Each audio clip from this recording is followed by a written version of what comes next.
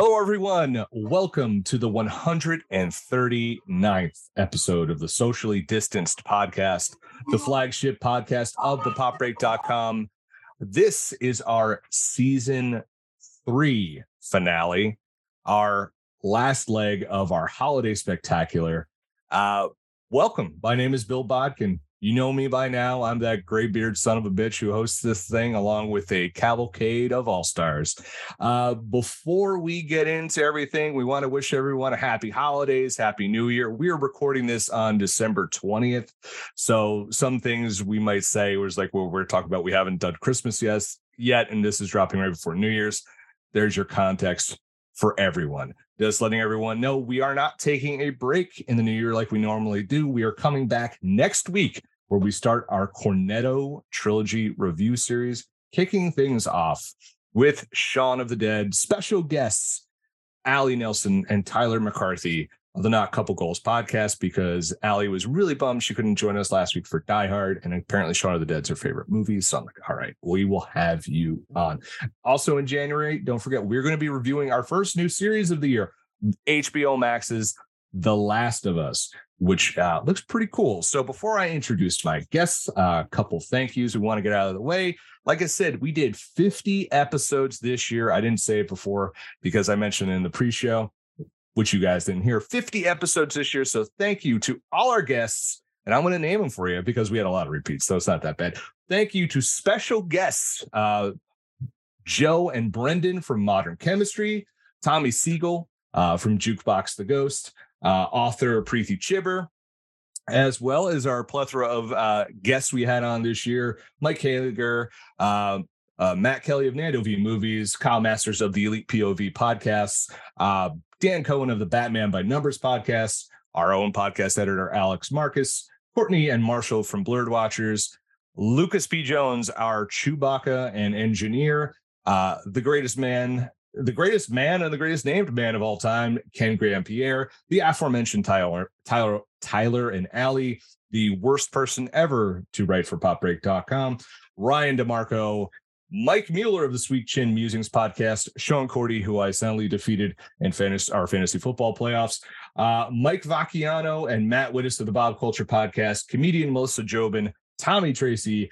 Kelly McGovern, Michelle and DJ Chapman from the Roses and Rejections podcast, Rajani Rawls, Ninoshka Vasquez Suaro, Rachel Freeman, and our favorite sad millennial queer, Alicia Weinberger. That's the name she wanted me to announce her as going forward. You will hear her on the Last of Us podcast because she says, if we don't, we've committed a crime. So thank you for all those people for coming on this year. And the group of people we have on this podcast for the first ever Socially Distanced Awards are the people you've heard so many times on this podcast. First, let me introduce to you one of the co-hosts of this podcast, the founder, really, of this podcast. He's the idea guy. I just make everything happen. What a year for this guy. What a year for this guy. Personally, double dad. Had a kid, adorable. Don't know how him and his wife keep making good-looking babies. Well, they take after their mom, thank God. It's an old dad joke. You just go with it, and you have to say it. Of course, professionally this year, the man shot so many great photos. Go check him out at Al Manarino on Instagram, covering the VMAs this year, stadium shows, beachfront festivals, all sorts of great stuff, and interviewing his favorite band, a band we named a category after, one of my good friends and a guy I can never get rid of, Al Manarino. What's going on, pal? If this podcast is anything like this intro, my God, we are in for a treat. We are, because our category names are so long. They're long, and that is 1,000% your fault. Yep. But yes, this is, I love doing it. You did the idea. Thank you. Well, thank you, as always, for having me on the podcast that we started together 3 years ago, which is insane. I'm so honored and thrilled to be with some of my favorite people on this episode specifically, but so thankful for everyone who's joined us the last year. We had a great time. This is an opportunity for Bill and I to kind of do whatever we want and talk to our favorite people, talk about the things that we love. to get a break from everything else happening around the world. Started in the pandemic and kind of continued since. So just really happy to be here. And thank you, Bill. You are without a doubt one of my best friends on the face of the earth. Love talking to you every day. You do. Love doing this with you. So let's get to the good people. And for everyone who's like, why do you keep calling it socially distanced? Well, there's a good reason for this, because while Al and I are still in New Jersey, and we have seen each other this year within the past few months, our guests are all over the country. Yeah. First, let's introduce, our bio on our podcast said 2 pop culture obsessed dads. Well, it's now 2 pop culture obsessed dads and a pop culture obsessed mom. If you don't believe me, check our Anchor page because I changed it. She started this year as our resident guest on our Boba Book Club, where we all suffered through the book of Boba Fett. And boy, oh boy, outside of those 2 Mandalorian episodes, we sure as shit did. And then, of course, she was on everything to do with Star Wars. And eventually, one of us had to go have a kid. So we needed to bring someone in to, be better than me as a host. So we brought her in. Follow her on Instagram at The Amandalorian, the human Star Wars encyclopedia. Amanda Rivas, welcome to your first socially distanced finale. Thank you, Bill and Al. I mean, obviously, I've had the best time doing this, both as resident guest and now as co-host. And this is just so much fun. It's given me an outlet too, to just nerd out on all the things with some of my favorite people. So I'm excited. I had a lot of fun thinking about responses for these categories. So I'm ready. And again, thank you guys for having me, I'm excited for next year already. I'm doing a little math right here. So next, it's been a minute since we've talked to 2 of our favorite people out from the West Coast.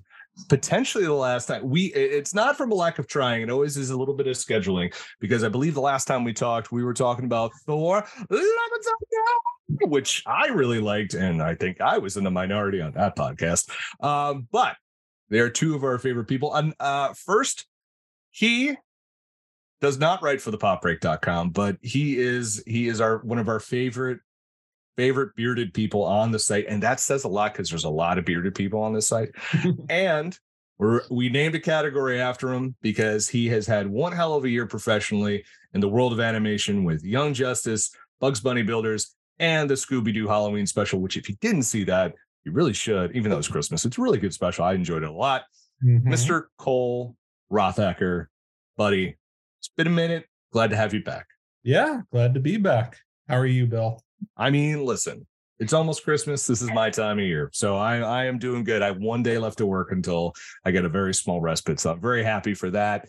Oh, actually, by the time this comes off, yes, I actually am off today. So, hey, yay for nice. me. That makes me happy. Yes. And of course, we bring to you, when Cole's on, we always have the Pop Break music editor, who was, after 2 years of just nothing happening in the music world, everything happened in the music world. She shot every festival that mattered in the greater LA region, including shooting the likes of Lorde, Nine Inch Nails, Arctic Monkeys, the Lindas, so many more.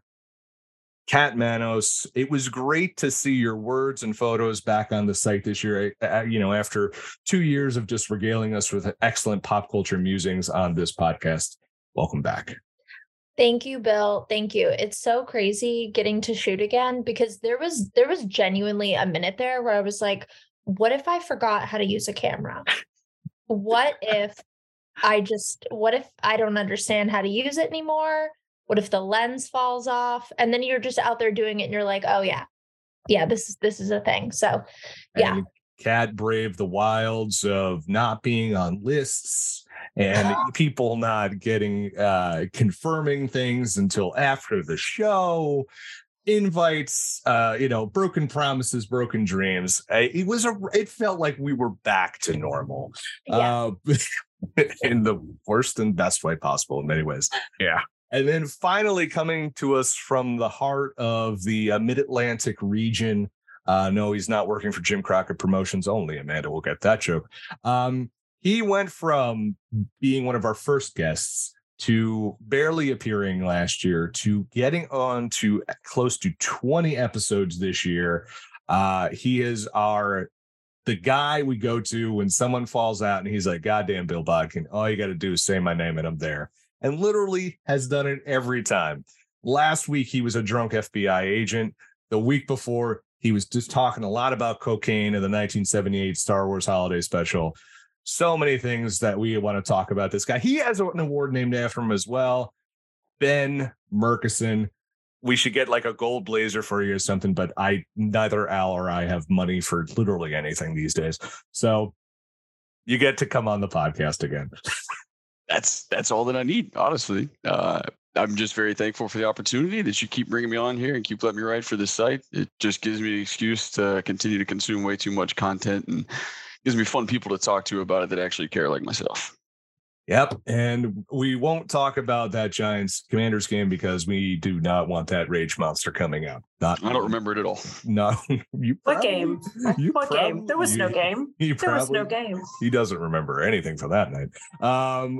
Let's get into our first segment of the podcast. Yes, we're actually going to start the podcast now. Called the pregame.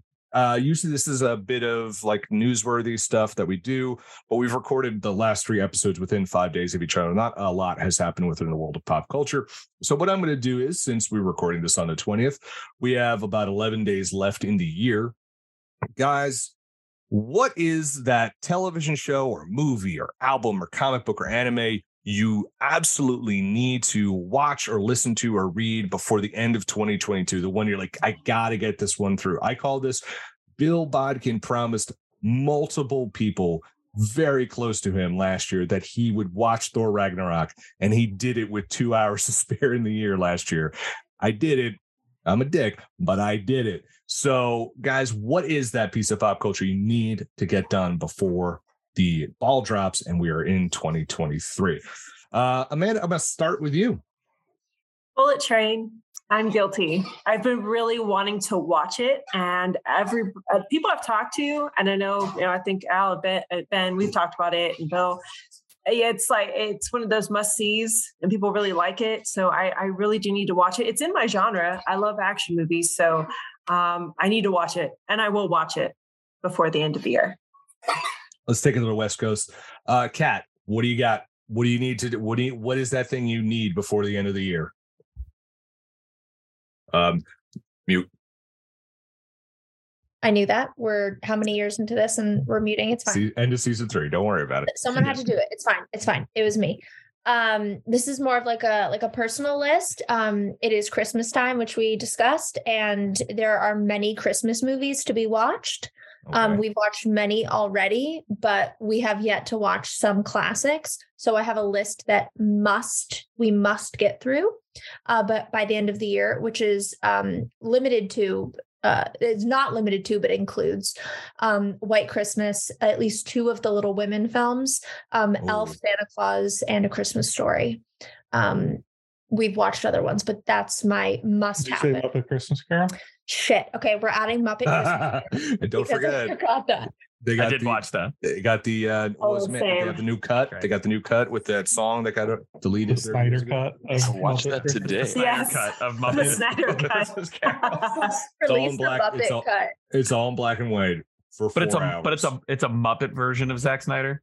Ooh, I'd love that actually. I'd watch that. But only if they also get Michael Caine to be in it. Yeah.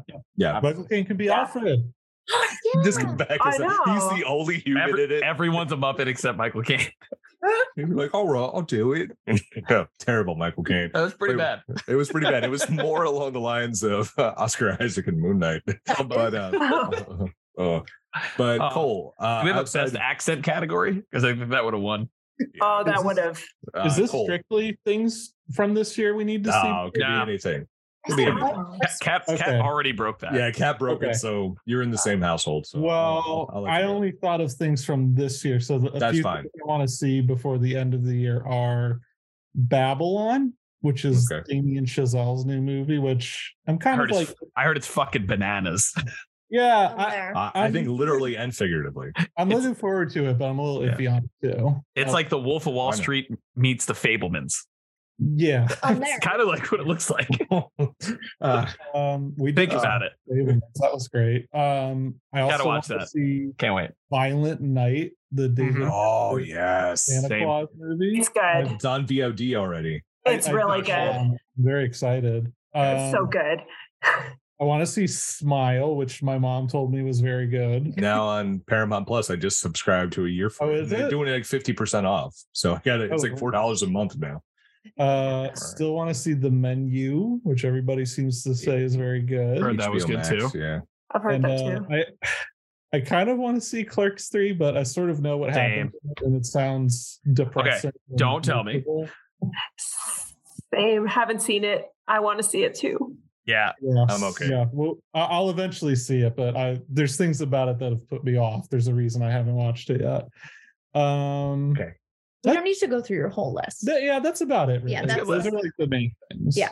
I'm going to pick the one that everyone's going to want to slap me for not seeing yet. That's Everything Everywhere All at Once. It's deserving to get slapped. I do. Listen, I do. So yes, that will be watched before the end of the year. It's one I've just been wanting to see. I think it's streaming somewhere now, so I'm going to find it and watch. I think Showtime. Yeah, so I have Showtime. So yeah, I'll definitely get to that before the end of the year because I think that's going to be a big time Oscar movie this year for sure.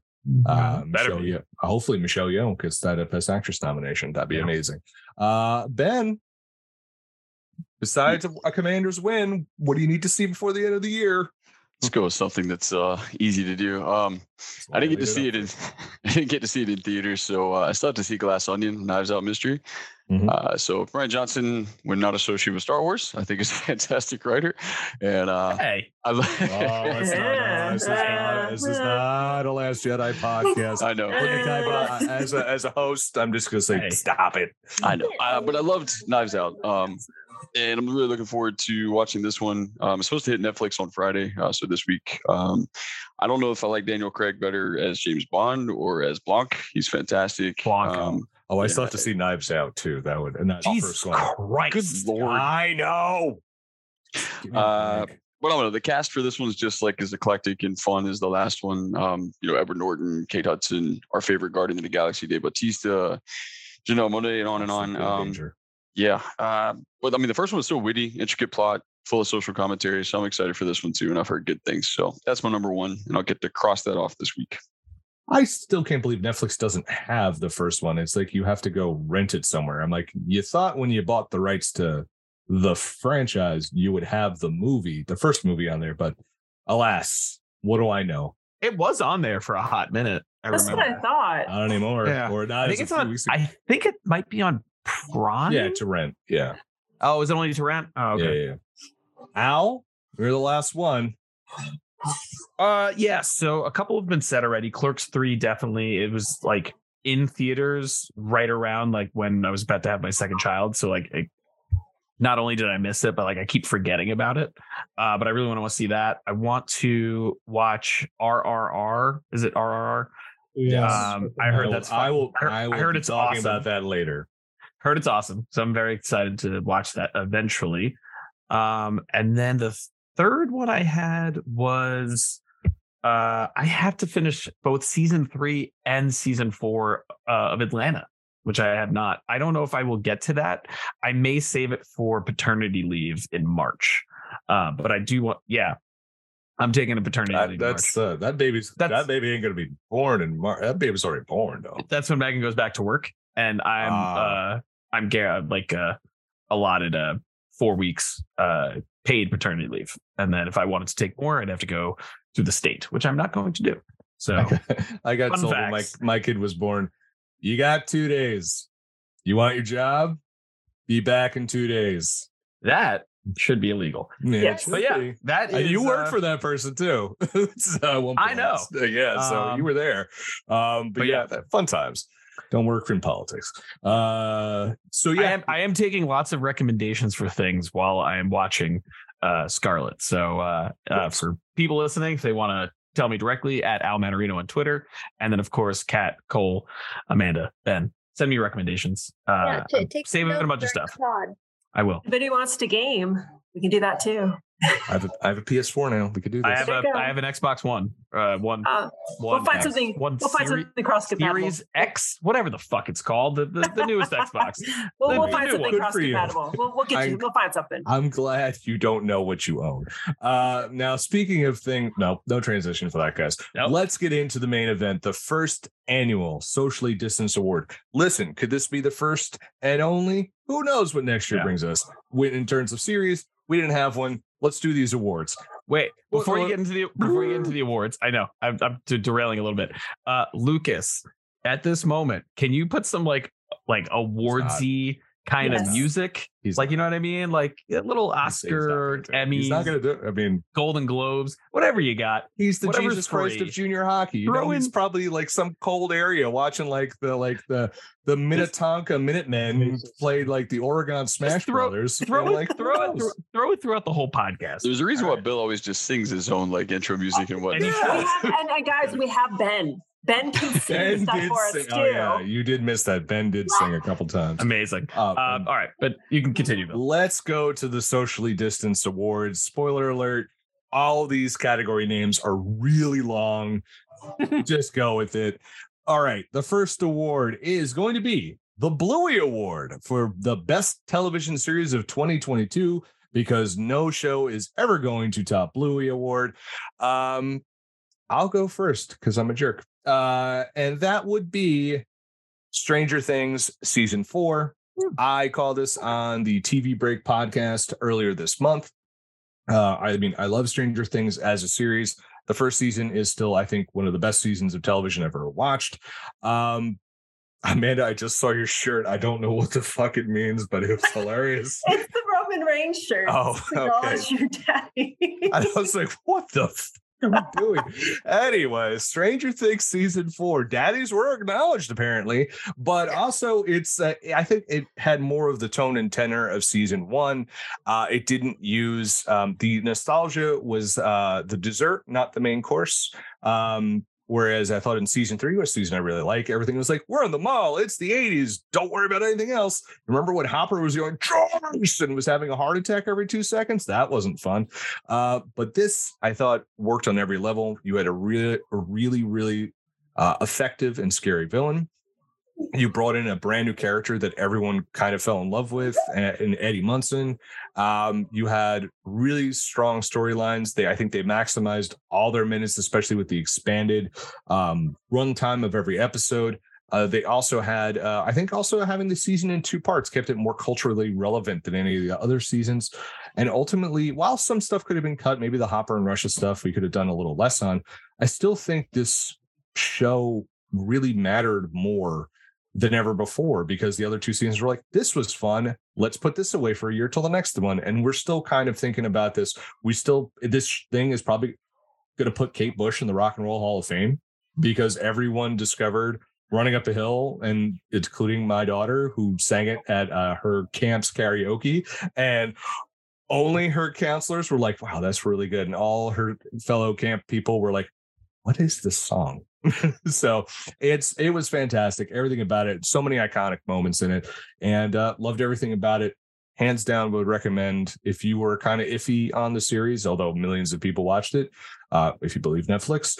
If you were iffy on going into this one, I say jump in feet first, because it is absolutely fantastic. I'm going to take it to the West Coast. Cole, who gets your Bluey Award for best television show for 2022? Well, 2 things. One, when you said a beloved character was introduced this season of Stranger Things before, I really thought you were talking about Vecna. I mean, I do love Vecna as well. Eddie didn't occur to me, but that's true. So there's 2. There's 2. You're right. I stand corrected myself. And do you have a video of Sophie singing that song?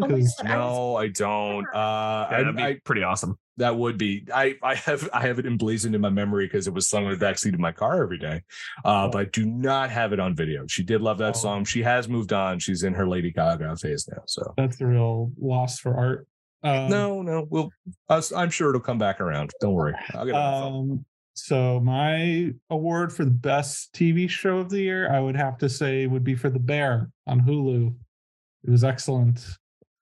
Ooh. We actually have the same. I could see great choice notes on the screen, and then I have notes on my phone, and I also chose The Bear. Yeah, that's a great choice. Great show. I did. I watched it first, and then I said, "Cole, you have to watch this show." It's so basically. You watched it twice? I did. It's because it's a first season of television, but also it has a beginning, middle, and end. You don't need to watch anything after. Mm-hmm. It's not that long, 30 minutes, maybe. I don't even think it's 10 episodes. Yeah. It's so well crafted, acted beautifully. The characters feel like real people.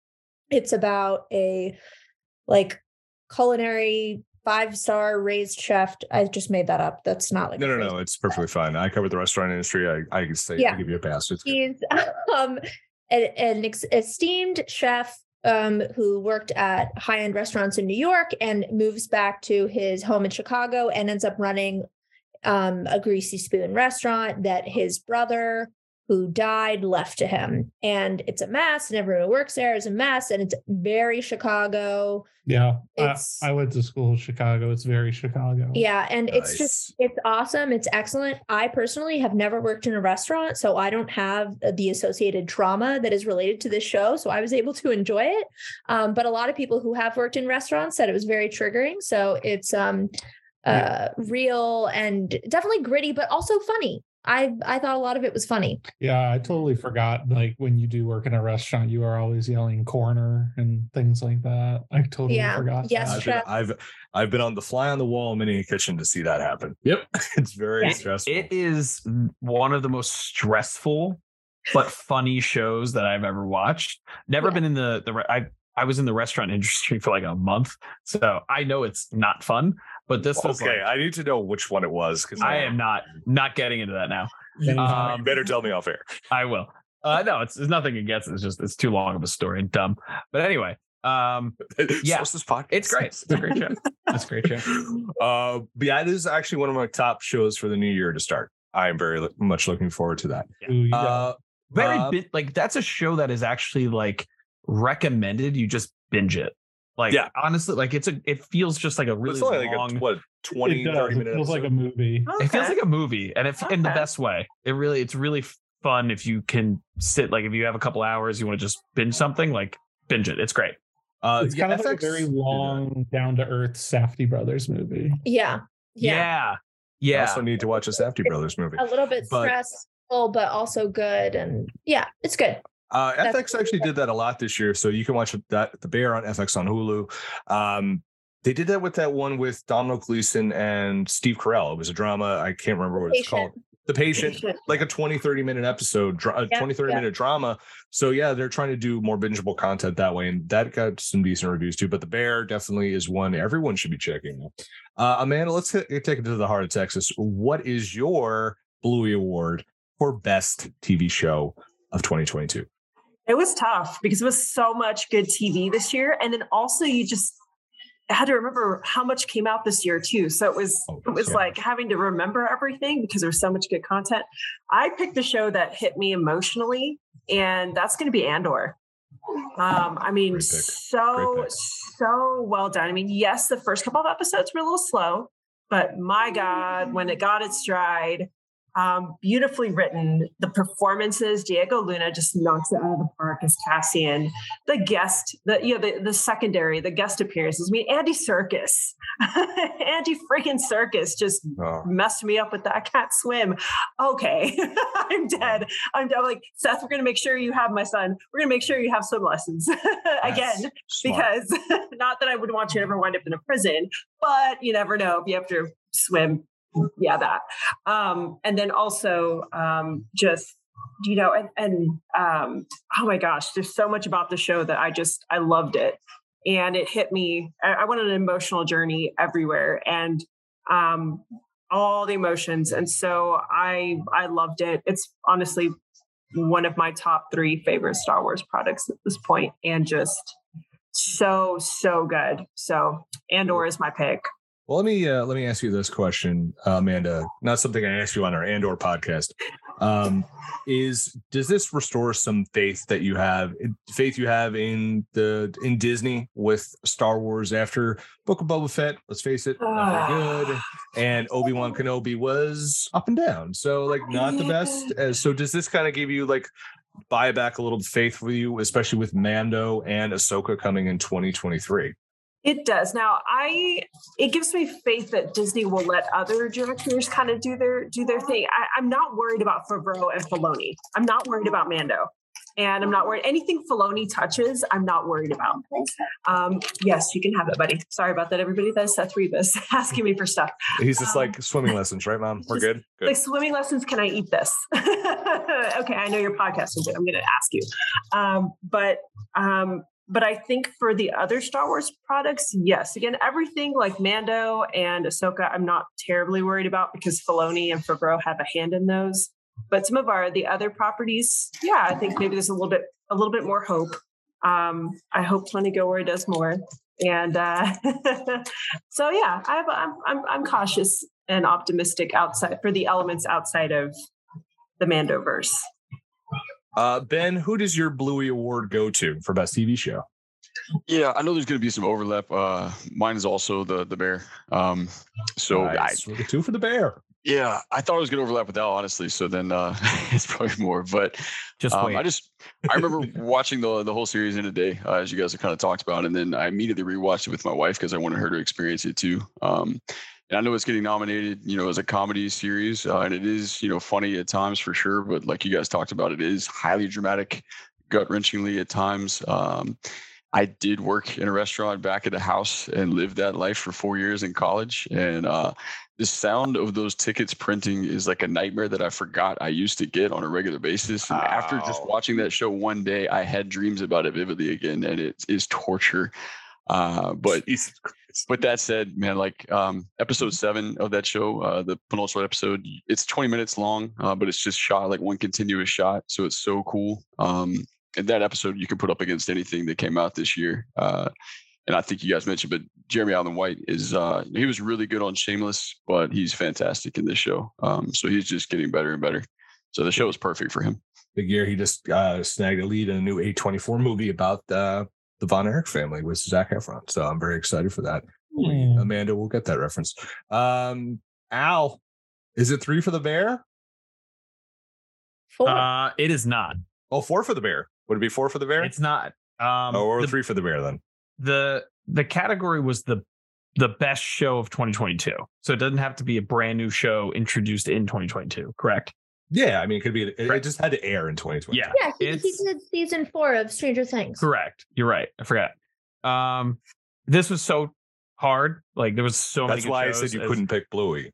I know. It was really, honestly, it was super hard. The Bear was amazing. Every pick was great so far. Honestly, season 4 Stranger Things and/or the Bear.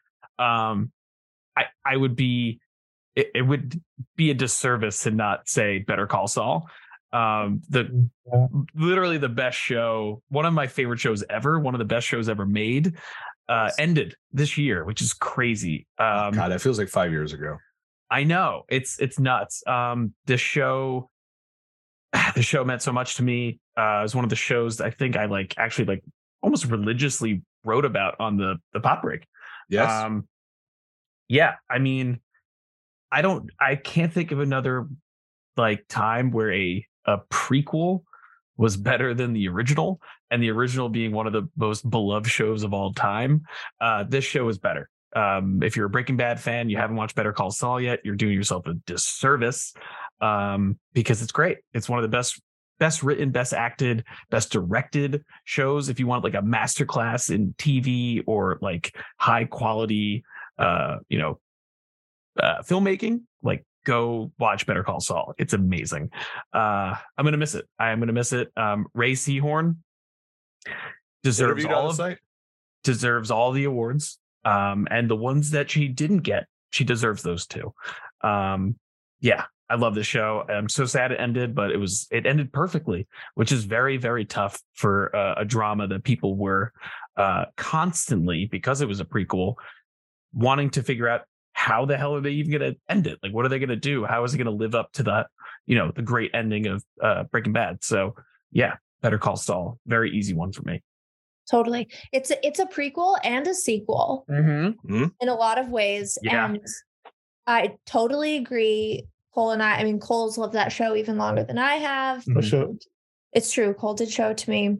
I was someone who, I know this is crazy, didn't really like Breaking Bad. Better Call Saul is amazing. The acting on that show is so high caliber. It's the type of thing where it's like, it is shocking when you watch it, how every single person is not nominated for every award. Yeah. For whatever reason, Bob Odenkirk has kind of been the only one to get nominated for things. Deservedly so. But Ray Seahorn, may she forever reign. And I think she will. I think she's gonna. Michael Mando, like there's some Patrick Fabian, Michael McKean. Oh yeah. So good. Giancarlo Esposito. I mean, honestly, it's the best. Every actor that's in it, it's the best thing they've ever done. Yes, like, and I think they would all agree. Yeah, we saw them all this year at Paley Fest. Yeah. Oh great. Yeah. I remember. And check out, if you go back to the Pop Break archives from San Diego Comic-Con, which I've been told maybe we're going back this year. Who's to say? We've interviewed all those people. And they were always really giving with their time. So listen, we support the people who support us. That's what I can say. Before I get to our next category, our podcast editor, Alex Marcus, said, I just wanted you guys to know a few things. My favorite stuff about it this year in Socially Distanced. Favorite episode was our Miss Marvel episode with Preeti Chibber. Favorite piece of media we covered was Andor, and his favorite moment was the House of the Dragon finale, where I actually admitted on air that I had listened to the House of the Dragon premiere episode and completely forgot that both Ben and Amanda were on that podcast. And I listened to that whole podcast in full, not 6 hours before recording. October was a rough month for you guys. What can I tell you? So thank you, Alex. Thank you for being our executive producer and constant guest and being on that. The impetus for our Die Hard podcast, which may be our finest episode to date. It was absolutely batshit insane. But this next category is named after a very special boy. This is the Cole Rothacker Award for Best Animated Film, Movie, or Anime we watched in 2022. And why do we name it after Cole? Because we're goddamn proud of you and all your professional accomplishments this year. We seriously are.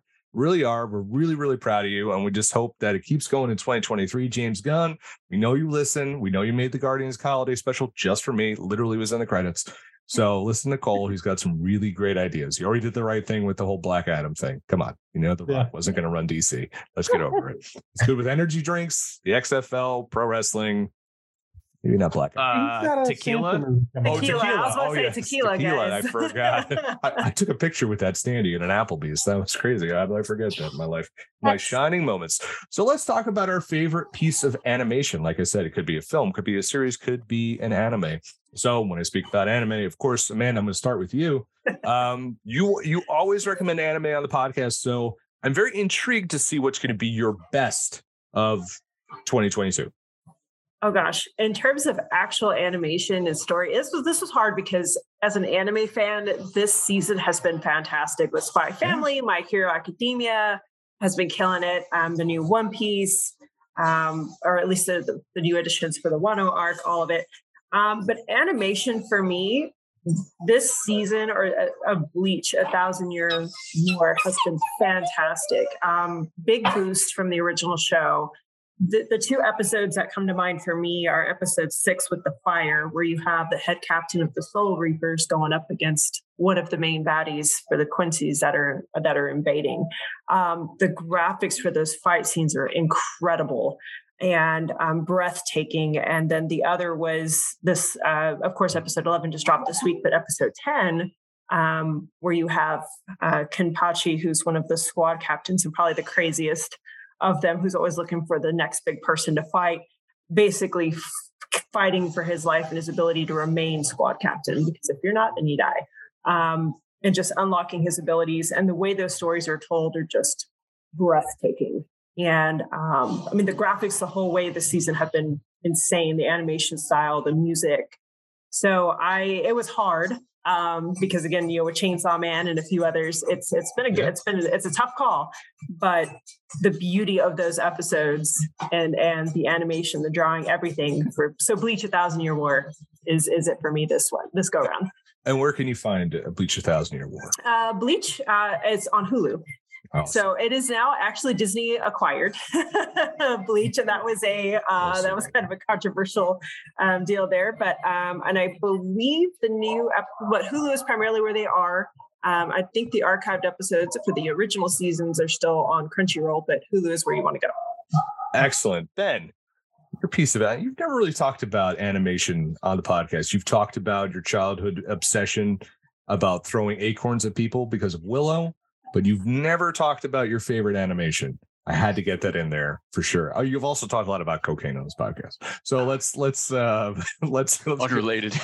Unrelated. Entirely unrelated. Throwing acorns. Are we sure about that though? I'm not. He's been to a lot of EDM festivals. I don't know what happens at those. Yes, Al, I can see your back. What's your favorite piece of animation from 2022? Yeah, so this was sad. I'm actually the exact opposite of Amanda, where she had trouble narrowing it down. I honestly have nothing. I looked at every list that I could find and realized I don't think I've watched a single animated piece of content this year. So I turned to one of my friends, Alex, who watches tons, and she recommended Turning Red. So I'll go with that. So you guys can talk about it because it sounds like you're all heading on. Like, oh, I really like that one. Yeah, because that's my pick. So thank you, so we'll Alex. let Bill talk about it. Listen, Four Town Forever, everybody. That's what I got to say. Turning Red, what a midwinter classic. I don't give a shit what they're talking about. That's hockey game outdoors. No, Turning Red was the midwinter classic because it was just fantastic, man. It really, really was. One sec.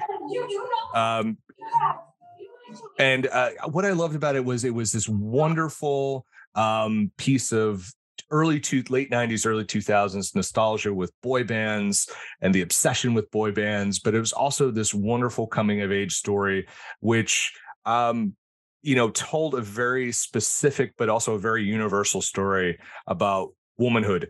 Not a woman, by the way. So I referenced my wife, and she's like, yes, this is a very, very wonderful telling of all of this. And it's heartfelt, and it's emotional, and it's really funny, and it's really honest, and it's really genuine.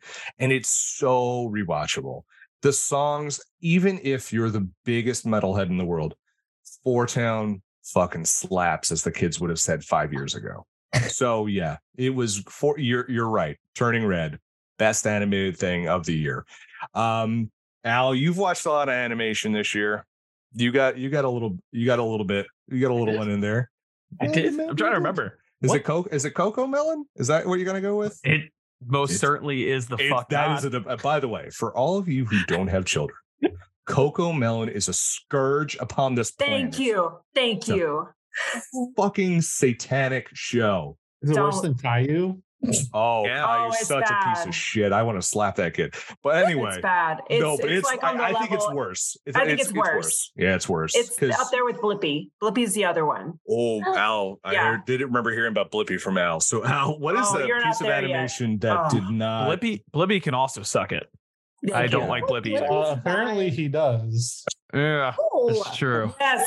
Yes. I don't even know the story about that, but I'm gonna believe Cole. Because that's why I don't watch anime, guys. Okay, no, this is children's animation.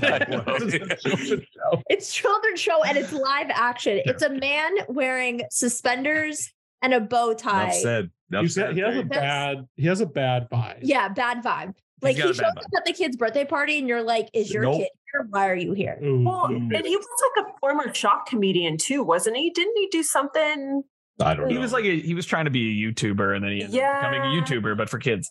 All right. So I have a animation that I didn't know existed or forgot existed, now have to watch. So I'm going to put that as my end of year list. There is a Slippin' Jimmy animated series. Yeah. Oh, okay. Yeah. I have not watched that. I need to watch that. That is a Better Call Saul animation, like prequel to a prequel.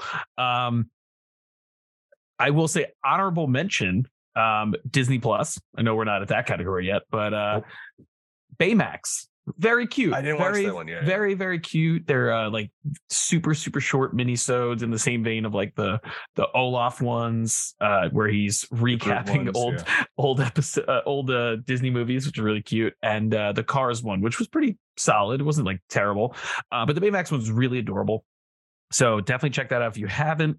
And then I I'm guessing this is going to be everyone's. If it's not, I don't know why, but Del Toro's Pinocchio. I cannot say his first name. I always say Guillermo. I can never say it. It's Guillermo. So, as a fellow Guillermo, I can tell you, it's William in Spanish. It's true. We also have dudes and they're not skinny. But yeah, I mean, if you haven't seen it yet, I don't blame you. It came out like a week or two ago, but it's on Netflix. Literally released 5 minutes ago. Yeah, it was on Netflix. It is on Netflix. One of the most visually stunning, like stop motion animated movies I've ever seen. Like literally, it's crazy good. The only way that Del Toro can. He's a buddy of mine. I met him once. He was a great guy. I asked him about Better Call Saul because he's a big fan, and we nerded out about it for a hot minute. That's great. He's your buddy. You can't even say his name. No, can't do it. I don't want to butcher it. I'm bad. Classic Al. Classic Al. We're close. I just call him GDT. I mean, that's my buddy. But yeah, no. I mean, it's a absolutely beautiful, like heart-wrenchingly good movie. Also, it's like if you don't know anything about like the original story of Pinocchio, man, that shit is dark. So yeah, very, very good. Definitely check that out if you haven't had a chance. But that is my award. I'm going to just put up one because Turning Red was already taken. I'm going to put up one half live, half animated, and that's Chip 'n Dale Rescue Rangers. We did a podcast on that. Forgot that came out this year until I just thought about it. Did it? It came out in the summer. You were on that podcast with Kelly and Tommy. I also remember watching it outside on the lawn too with I had like a makeshift projector. It gave us Ugly Sonic. That's right. The gift that keeps on giving. Gave us Ugly Sonic. We had him.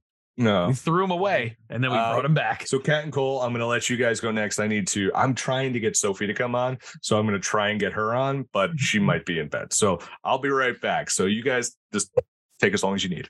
Yeah, so I think you can't really talk about animation in 2022 without talking about the Boss Baby too. No, I'm kidding. Oh, that's a good. I never saw it. It was good. I liked it. It was good. Say that. Don't even invoke the Boss Baby. Okay. That was great. I do want to see it because I do think the first one's like one of the most insane things I've ever seen. Oh my god. Cole will go on. We're not even gonna get a chance to talk about this, but Cole, have you watched Ambulance? The Michael Bay movie? No. Guys, you're watching that as soon as this podcast is okay. Okay. No, I do want to watch it. In 5 hours, when this podcast is done, you should watch it. You're gonna love it. Okay, that might be Is this one of these like I'm going to be pranked kind of things? No, Is there a camera? No. It's like everything you expect and also nothing you expect. It's so ridiculous in almost every way possible. Okay, I'm intrigued. Ben, do you kind of agree? Yeah, I can kind of agree. It's it's just nonstop and just over the top in every way. I mean, every Michael Bay possible way you could think of. And you guys love. I know you guys are Jake Gyllenhaal fans, so you're gonna thoroughly enjoy his performance in this. Are we talking about Strange World? No, Ambulance. Somehow we transitioned to Ambulance, which is not animated. But for 7 seconds, just went downhill. I took over. I was like, Cole, give your animated pick, and it's like we're talking about Ambulance. Well, we went from Boss Baby 2 to That's Ambulance. True. Cole did crack a Boss Baby 2. Cole, talk about your actual. This is your category. Yeah. So the ones I would give, they've already been discussed. Turning Red for sure. Pinocchio for sure. We just saw that last week at the New Beverly Cinema, which was great. I've always wanted to go there. In a theater. It was great. Yeah. The only other one I think I would bring up would be Wendell and Wild, which came out on Netflix. Is Henry Selick's new movie, who did The Nightmare Before Christmas. Yeah. Produced by Jordan Peele too, right? Yeah, he's in it too. Key and Peele are in it. It's like the first thing they've done together in many years. Toy Story 4. Yeah, no, it's really weird. There's a lot going on. There's like maybe a little too much going on, but it's definitely worth watching, and it's just really well made. It's like a Black female lead. It's about the prison industrial complex. It's about death. It's about trauma. Male pattern baldness. Whatever. Actually, that really is a thing. It's a lot, but the artistry is really cool. Yeah. Wait, did I make this up, or is the lead character not named Kat? Yeah, she is. The lead character's named Kat. I mean, you have to see. Well, there you go. All the reason. Yeah. That your my pick is Boss Baby. It's the new Boss Baby movie. Boss Baby. Absolutely not Boss Baby 2. Was also Pinocchio. It's amazing. That's gonna win Best Animated Feature. It's fucking better. It's not even close. They're not gonna give it to that Disney movie no one saw, and I think Turning Red might be a little. I saw Strange World. Was it good? Is visually amazing. The story is sure it's there. Okay, is it better than Lightyear? I didn't see Lightyear, so I couldn't tell you. But it's not like. I mean, I haven't watched it yet, so and I have a kid, so no. Strange World is a lot better than advertised. And spoiler alert, it was never advertised. Yeah. So yeah, no, it's a solid watch. No, Guillermo del Toro is my favorite Monster Man teddy bear. He puts his heart and soul. Cole's like, hey, that's a Monster Man teddy bear. He puts his heart and soul in everything, and it's just like, it's so beautiful. Like the first 20 or so minutes, you're just with Geppetto and his real son, who he loses, that leads him to make Pinocchio. And it's like, you've never seen that on screen. Like it's really beautiful. The stop animation is stunning and gorgeous. And yeah, you can't miss it. You have to see it. Oh, one thing I wanted to say about Turning Red, Bill, when you see Everything Everywhere All at Once, which you are going to see, yes, there's a lot of similarities with Turning Red. Oh, yeah. Sick double feature. I know that sounds crazy, but if you like Turning Red, you will like Everything Everywhere. And Ms. Marvel. Turning Red I do like all Ms. Marvel plus the Multiverse of Madness. Well, I've seen that too. Believe it or not, I've seen these movies. Everywhere, all at once. So it's the Michelle Yeoh show. Yes. I will say one more animated thing. Both Turning Red, but then there was this other one called The Bad Guys that was very good. Yeah, The Bad Guys, great. Really? Oh, that was good. Sophie turned that off. They're both cool because they are really pushing an anime aesthetic into mainstream animated movies, which is pretty cool. They both look like Dragon Ball, like the original Dragon Ball, which is amazing. Yeah. I mean, Sam Rockwell is a hot fox. Mark Maron is a snake, and they're robbing shit. He's if Walter Matthau was a snake. Kind of. Yeah, that's a really good way to put it. It's great. It's great way to put it. Yeah, I totally forgot about the Bad Guys, but support it. So there's a lot of good animation this year. Nice. Let's get into category number 3, which is the Al. We know you're going to pick Phoenix Award for the best album of the year, because it's the only band you talk about and you interviewed them this year award. So spoiler alert. That's 20 minutes to say. Yeah.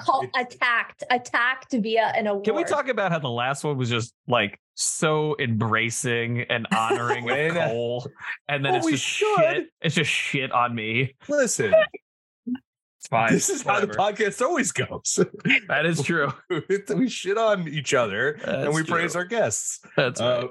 All right. So, there's the yin and the yang, right? The album of the year. So, Ben, you didn't really have a lot to say for animation. So I'm going to go with you first for album of the year. And you're shit, I don't have an album. No, that's the problem. I didn't listen to music.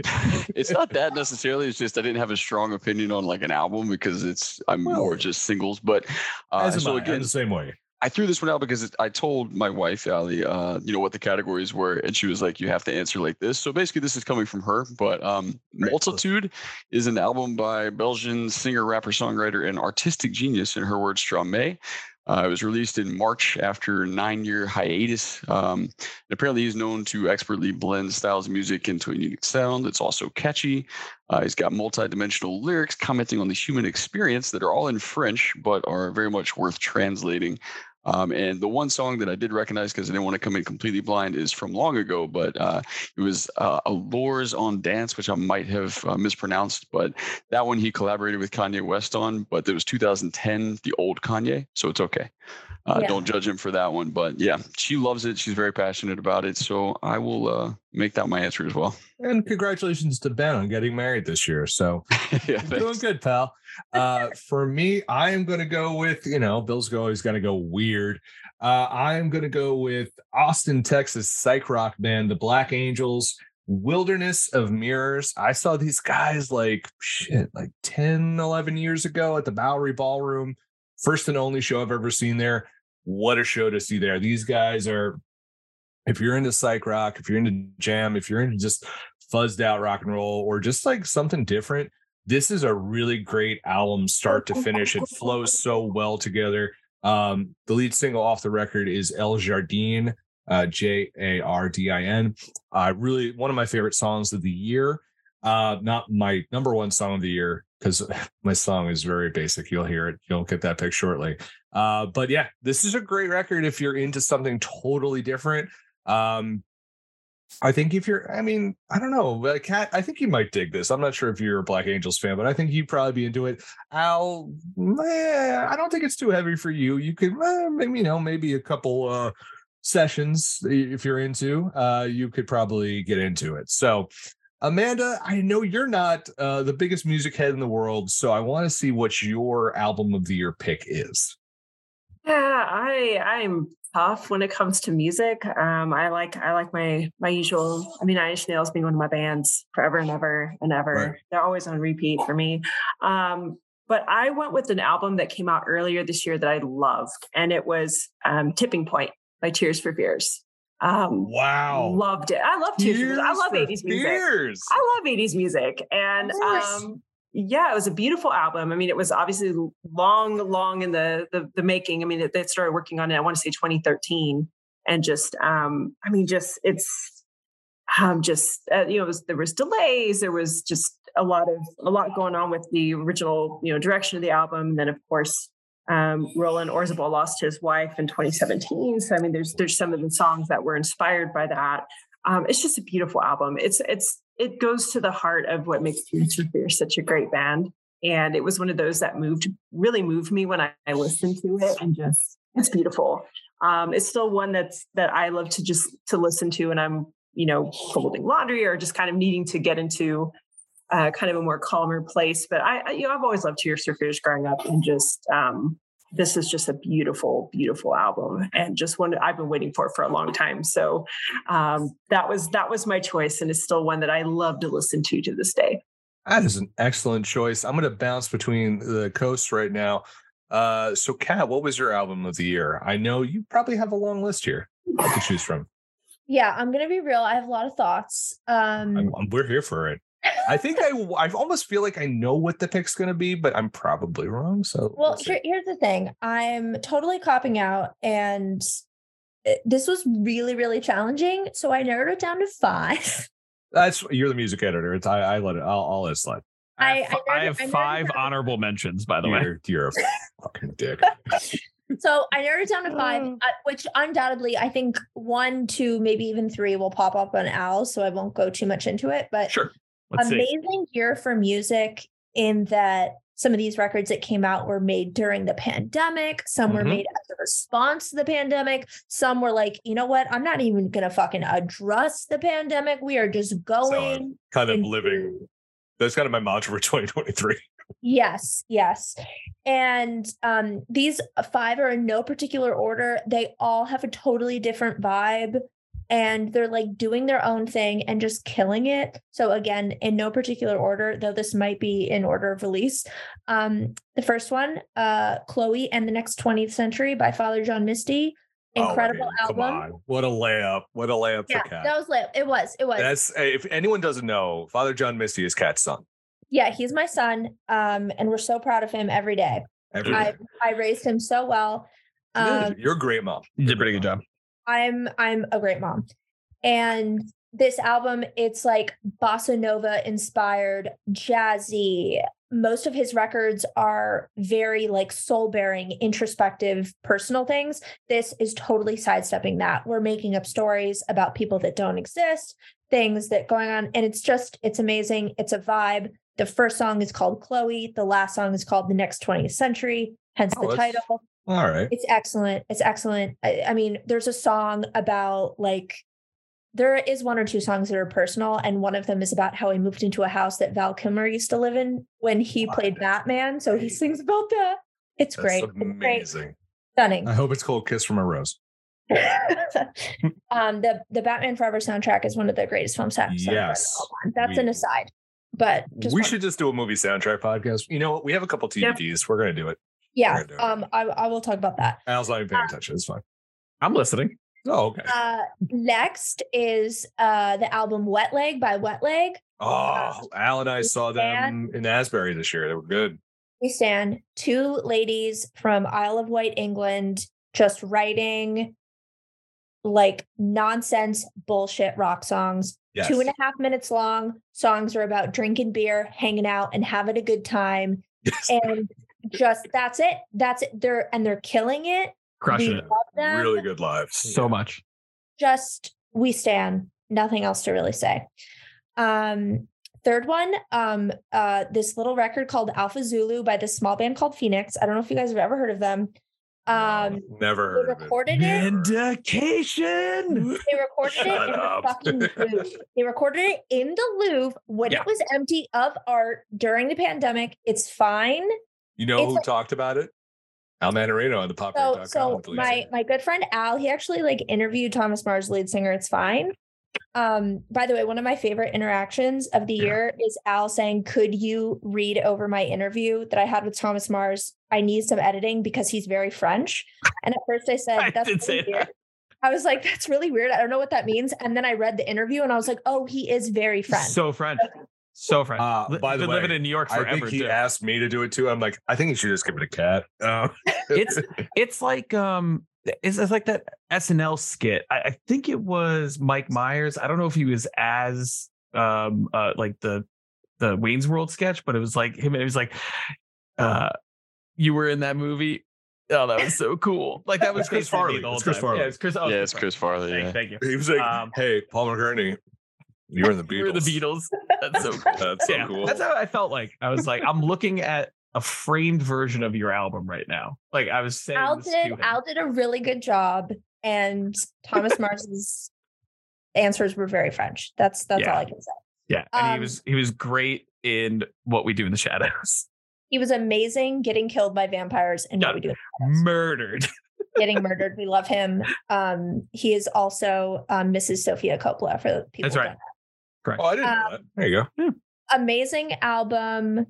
Just every single song is just like a fucking pop hit. You put it on, you're Banger. like over 30, but I want to be in the club where this is playing. Like just so good, so addictive. We stand. Yeah.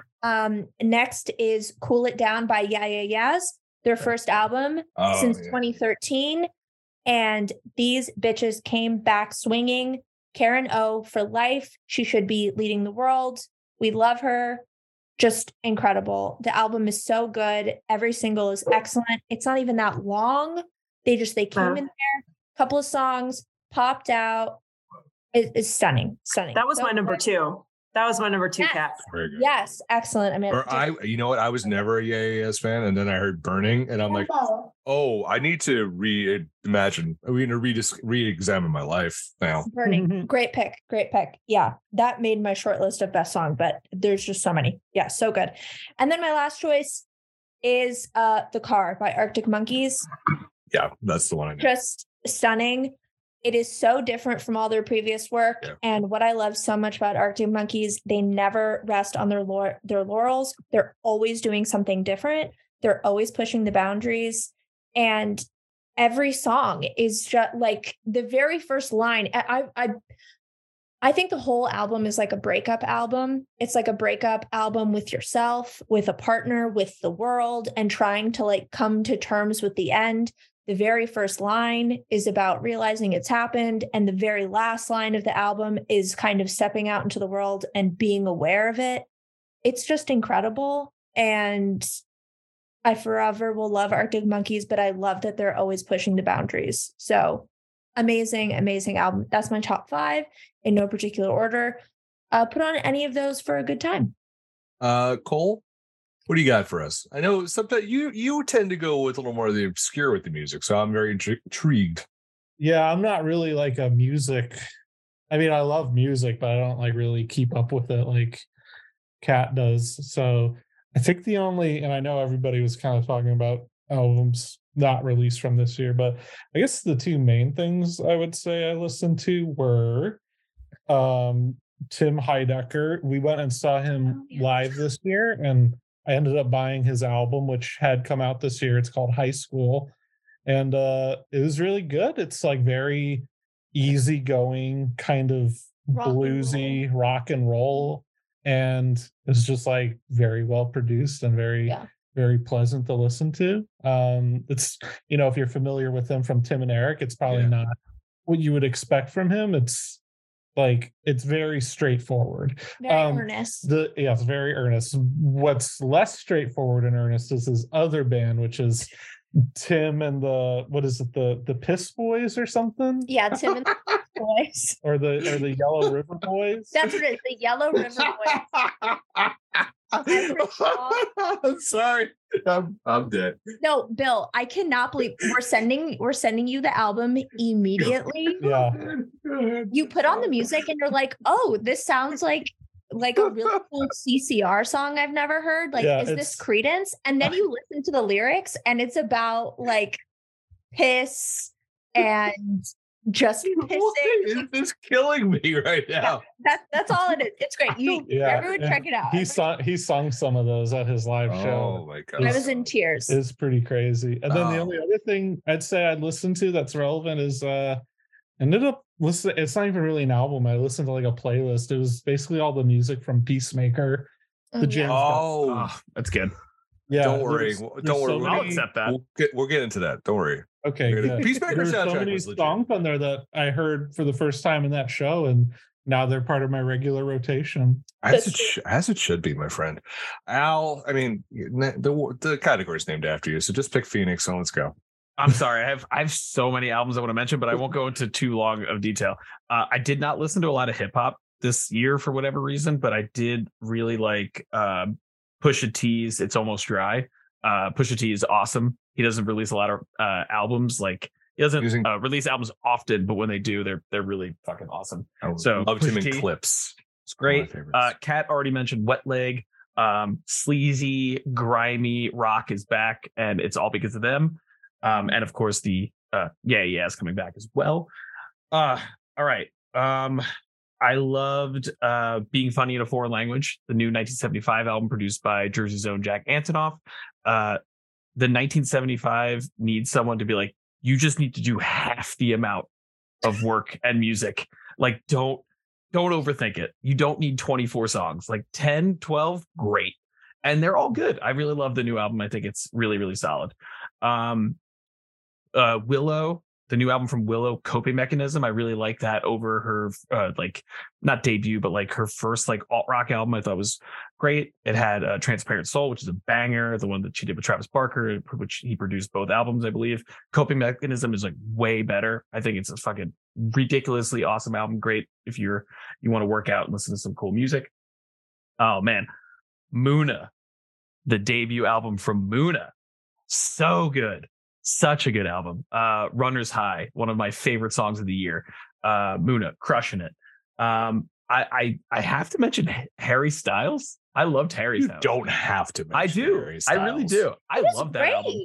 That I literally listened to that album. I think it was like the week or so after it came out. I was in France and I was like, I need a fucking like soundtrack. And that was meanwhile. You listen to was a French band, but you listen to Harry Styles. Yeah, instead. but like that was new music. All 3 of Harry Styles' albums are excellent. Super French. Yeah. He's really, really good. Oh, no, he's good. I know, but I just like Buster. Harry's House was addicting. That was a great album. A couple more. The new album from Beach Bunny, Emotional Creature. That's good. She gets better every album. Love Beach Bunny. She has my heart. Okay. You get a heart attack. What happened? Two more. Discovered this band this year. It was the last show I actually covered before having my child. The Wonder Years, The Hum Goes On Forever, their new album. I'm surprised it took you this long to find. That'll come back in the next category. And then a little band called Phoenix. They release an album like every 4 years, 4 or 5 years. And when they do, it's amazing. Alpha Zulu got to obviously interview Thomas Mars, get to see them play at Radio City Music Hall. Man, they're such a special band to me. There is every time an album comes out, it's attached to a huge part of my life, a huge monumental part of my life, which is crazy to think about, but it's true. This album is no different. And it's kind of a return to not form for them, but it's a return to like older Phoenix, like when people discovered them with Wolfgang Amadeus. It's very like, it's not a concept record, even though it was recorded in a museum. It's not like Bankrupt. It's not like Ti Amo. It's very like each song kind of sounds different and has its own different style, and they're all bangers. Like it's crazy, and it's an album that constantly grows. Like every time you listen to it, you appreciate it more and more and more. That's way more than 5. But yeah, it's a solid year of music. And I'm so excited for next year because everyone and their mom is going to be on tour. It's true. Honestly, in defense of Al, Phoenix's album really is like, it's fucking great. It's no, you don't have to defend Al. It's just Al only talks about this band all the time, and it's great, dude. Seriously, it's true. But in a weird way, like I think Alpha Zulu is maybe like their 6th, 7th, 8th out. Like they're very prolific. They've had a lot of records. And I would tell people, if you've never heard Phoenix before, you could listen to this album and it's like a great entry point into the band. Like it's just so good. There's so many good songs. Every time I listen to it, I'm like, oh, Identical is my favorite song. Oh, just kidding. It's Alpha Zulu. Oh, it's episode 2. Like every time I listen, there's a new favorite song. So this is a Phoenix sponsored podcast. That's right. Well, we get 5 cents every time we mention them. So Christ, we would have been rich by now. So rich. They've been actually a band since I think 98 or 99. Their first album came out in 2000. So we're entering 23 years of this band existing, and people have only known them since 2009. So, I'm gonna be like the majority of people. Capital TB that bitch right now.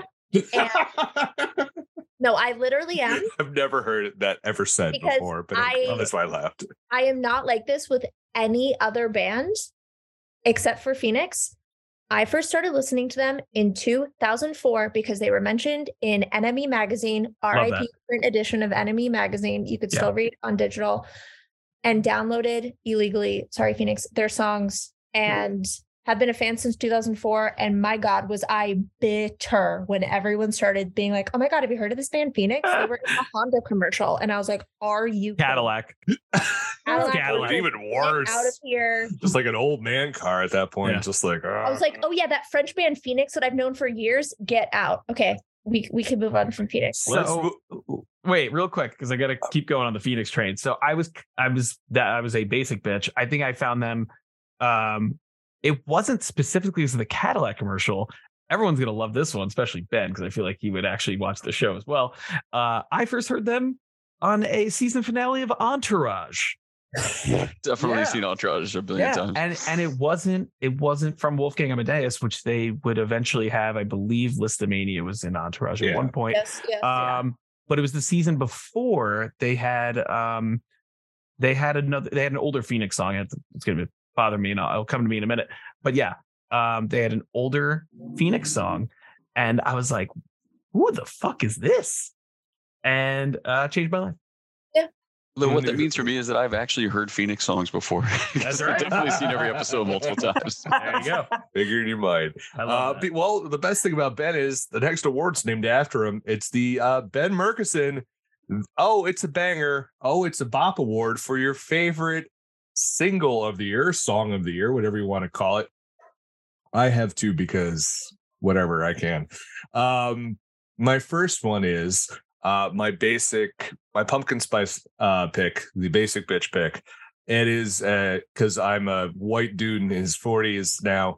So I picked the new single from Metallica, Lux Eterna. It's like 3.5 minutes of just pure velocity. Really brings me back to like the Kill 'Em All days, like really good, great guitar work. I know Lucas P. Jones, our editors, are it's a sloppy solo work, and I had to say to him, "Shut up! Just let me enjoy guitars. Like, just let me enjoy it, please." And it's great. And I hope this is the new direction of the new album. Unfortunately, I found out I agreed to buy tickets to Metallica from a friend of mine, and I know him a lot of money, which I found out on vacation. I'm like, oh shit, I don't have any money to pay this guy back right now. So eventually, I'll be paying those tickets off. I'll be seeing them this summer at MetLife Stadium. My second pick is yeah, I had to sing on a podcast. It's the Peacemaker theme song from Wig Jam. It's the best fucking TV show theme song ever to the best fucking TV show introduction of all time. If you don't know what I'm talking about, literally they play this. I think they're Swedish. If they're not, who cares? They're an 80s like metal. It's an 80s metal song, and they do the entire cast does a choreographed dance to this song, and it's the most absurd fucking thing ever. But it was also the most pure and awesome thing ever. So Do You Want to Taste It by Wig Jam is my other favorite song. And I don't apologize for singing that. Ben, I named this category after you. You said you're a singles guy. I really want to know what big based motherfucking EDM anthem you're throwing out at me right now. But you're throwing shapes into the fucking middle distance, into the ether. Let's go. Let's hear what you got. And I hope it's that shitty rap song about the Commanders, actually. Oh God! If I did left hand, no, I can't even. Like, I'm embarrassed. It's so, Kat, like these fans did this at this really well, I'll put air quotes around rap song about the Washington Commanders, and it's like this dude's like definitely collecting Social Security checks, and he's just like basically trying to very slowly rap about the Commanders. It's so painful, but so like our team. Yeah, it is painful to watch. So painful, so beautiful. But yeah, so I did go house music based. It's a track called Escape, originally by Cascade and Deadmau5 together, and with Hala. I know two of those people. You know those people. Yeah. And then John Summit, who you may or may not know, he's younger in the game, but he's really popular right now. He did the first official remix to it. He played it for the first time at Coachella this year to close out his set. You can find that video on YouTube. His whole set on YouTube is really good. But yeah, it's like the most popular track like this year, getting mixed into all the big shows, and they're on tour with it. But everybody house techno is playing it a lot, and it's super fun. So tons. It's hard to pick out a specific like house related song. I'd love to throw like Chris Lake, Vanessa, those kind of people in there too. But this one's probably the one of the year. Excellent. I actually will listen to it. I will find it. I will. Listen. I covered clubs of the Jersey Shore for a fucking decade. I know. I hear about it all the time. It's in my veins. Cole, do you mentioned? I mean, I sang your song horribly. I didn't prepare, but I never prepare for anything. So, what was your song of the year? I would say my song of the year. It was a new song by Gorillaz, which we saw them perform live. It's called Cat cover. Island. Let's say that again. I think it's called Cracker Island. Okay. Yeah. And I think it's also now the name of their new album, which they just put up for pre-order. So yeah, that was great. Probably my favorite song of this year. It's excellent. It's great. It's like very very like atmospheric and kind of like beachy, hence like the name. But there's a part of it that goes do do do do do do do do do do.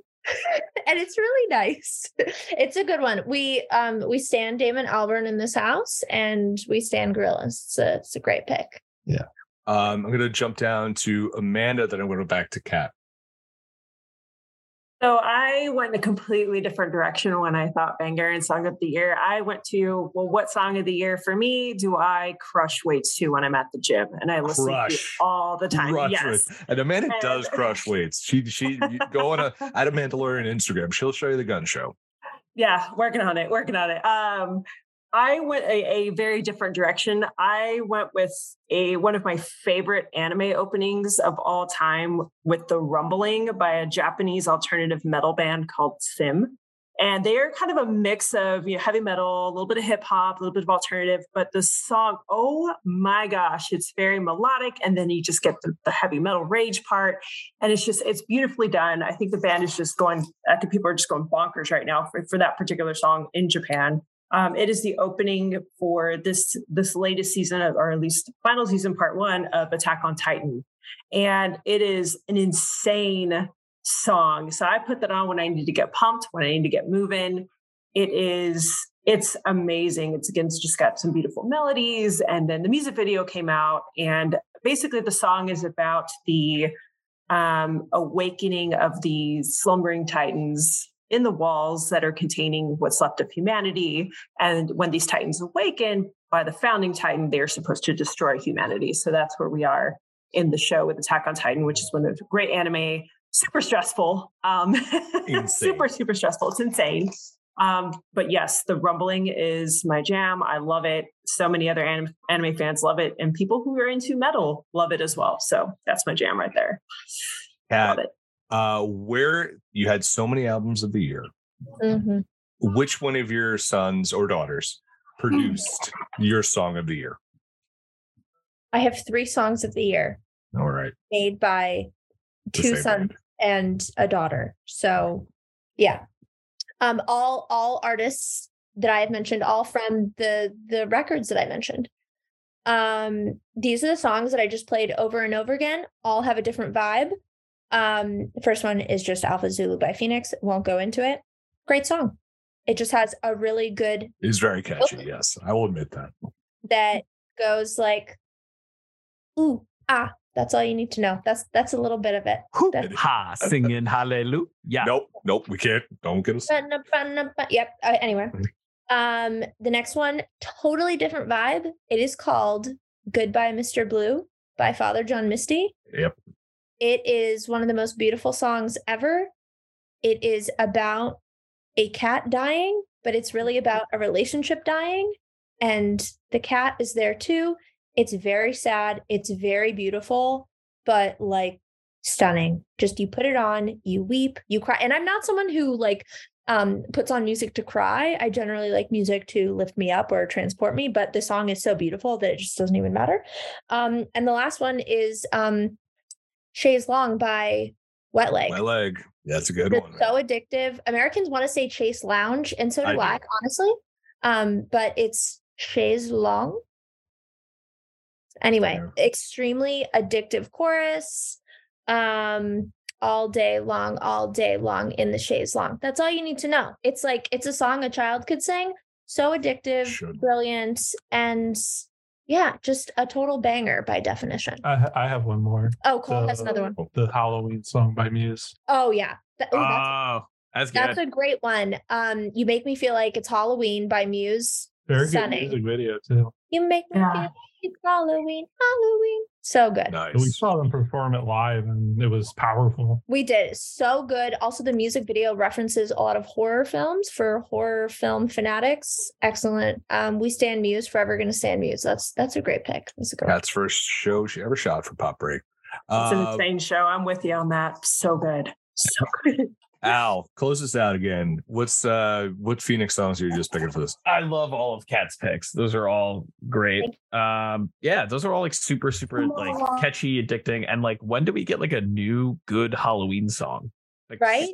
Really rare for that to happen. I think that's the best new Halloween song since Werewolf Bar Mitzvah. Like, honestly. Bar Mitzvah. Yeah, that's high praise, my friend. I got definitely the best since Ryan Gosling's Halloween album. Oh yeah. Ryan Gosling has a Halloween album. If you don't know about it, search it now. It's incredible. What? We'll look that up. Don't worry. Al literally just said, "Wait, what?" Wait, what? Okay. So, Al, what do you got? Yeah, I got 2 real quick. So I obviously Phoenix loved everything on that album, but Tonight, which is their first song featuring someone, Ezra Cohen Ezra Cohen from Vampire Weekend. Such a catchy song. Definitely check it out while you're checking out the Phoenix album that we keep mentioning, Alpha Zulu. But yeah, it's great. The music video is really, really cool too. because they're shooting it in 2 different parts of the world, and it's like split screen. It's really cool. The song that hit me the hardest this year, a song that kind of will stick with me forever past this year, was from an album I mentioned earlier. It's a band called The Wonder Years, from off the album The Hum Goes On Forever. The song is called Wyatt Song, in parentheses, Your Name. It is about basically the whole album is very like of the pandemic, of a 30-something-year-old starting a family and all this kind of stuff. So already, and it's of course pop punk, Philly, Jersey like area. So it resonated very much to me. But the song itself is basically about the singer's newborn son, Wyatt, and it just was kind of perfectly timed hearing that right before I had my daughter, and now that song is forever associated with her. So if you get a chance, check out Wyatt's song, in parentheses, Your Name, off The Wonder Years, The Hum Goes On Forever. If you're wondering about the Ryan Gosling thing, it's called Dead Man's Bones. Yeah, Just look this up. Just look it up. And read the bio. It's an adventure. Put out one album. It's very good. Yeah, no, it's excellent. Ryan Gosling, by the way, BFF with someone else we mentioned earlier on this podcast, Guillermo del Toro. I was going to say Al Manarino. There are iconic photos of Ryan Gosling and Guillermo del Toro going to Disneyland together. Oh, and California, I'm not sure. It was Disneyland. It was both. They went to both. We stand. Let's move on to our next category, which is the Disney Plus Just Sponsor Us Already award, because Christ, we cover everything on Disney Plus. So let's keep this nice and quick, like just our favorite thing that we saw on Disney Plus this year, which was for me, there was actually a lot of stuff, mostly because I watch way too much Disney Plus. I have a 7-year-old, now 8-year-old. It's a tie, so I'm going to go real quick. It's going to be Guardians of the Galaxy Holiday Special and Andor. Both coming around the same time. The Guardians Christmas Special was made just for me. It made me laugh. It made me cry. I love Christmas, so James Gunn made this perfect little Christmas special just for me, and also for the rest of you guys. And Kevin Bacon's in it. He's resplendent, and it's just a wonderful, heartwarming tale about family that's also just the right amount schmaltz and silly. The other thing is Andor. We've mentioned it on the podcast before. It's one of the best things that Disney has done with Star Wars since they purchased the property all those years ago. It is what I've wanted from Star Wars. It is this serious, non-lore heavy series that relies on great acting, great writing, and great production. Tony Gilroy is the showrunner. He did a little movie called Michael Clayton. If you haven't seen it, run out and see it now. It's one of the best. George Clooney, one of his best performances ever. So, Al, I'm going to kick off with you. Best thing you saw on Disney Plus this year? And this is where you can say Bluey. It's okay. No, it's. I mean, it's. I enjoyed so much at Disney Plus. I don't think this is like necessarily like the best thing or whatever, but I really loved She-Hulk. I thought it was very good. I mean, Marvel did a lot of great things on the TV side this year versus the movie side. I think they really crushed it on Disney Plus. And just in terms of like just doing stuff a little more out of the box than, they're always, the Marvel way, the Marvel method, and everyone's always saying like all this stuff is very repetitive and they're doing all the same stuff, or it fits too much of a formula. I really thought they kind of did a lot of fun, different things with She-Hulk, not just breaking the fourth wall, but, reintroducing a beloved character from the Netflix shows with Daredevil, and just getting really weird with it, especially with that Walk episode. of Shame. Yeah, the Walk of Shame. The Walk of Shame was fantastic. And like, getting super weird with it in the last episode and just trying fun things and having a lot more fun doing it. Like it just looked like everyone involved was having a blast, and I'm excited for them to do more things like that. But like I could have easily said things like Werewolf by Night, which was also fantastic. And there was also non-Marvel stuff. I mean, Andor is going to be mentioned a lot here, of course, but I just really loved what Disney Plus was doing this year. I'm even liking the Santa Clauses, which I didn't think I was going to, but it's not bad so far. I'm like 2 episodes in. So Disney Plus.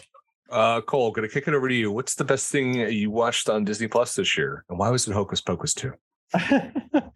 Hocus Pocus 2, which randomly out of nowhere ends like Infinity War, like just it really sad. does. Really sad and existential out of nowhere. I would say the best thing I watched, something that we mentioned earlier, but it was the Chip and Dale Rescue Rangers movie. So good. And I only say that because when I first saw the trailers, I really thought I would like hate it.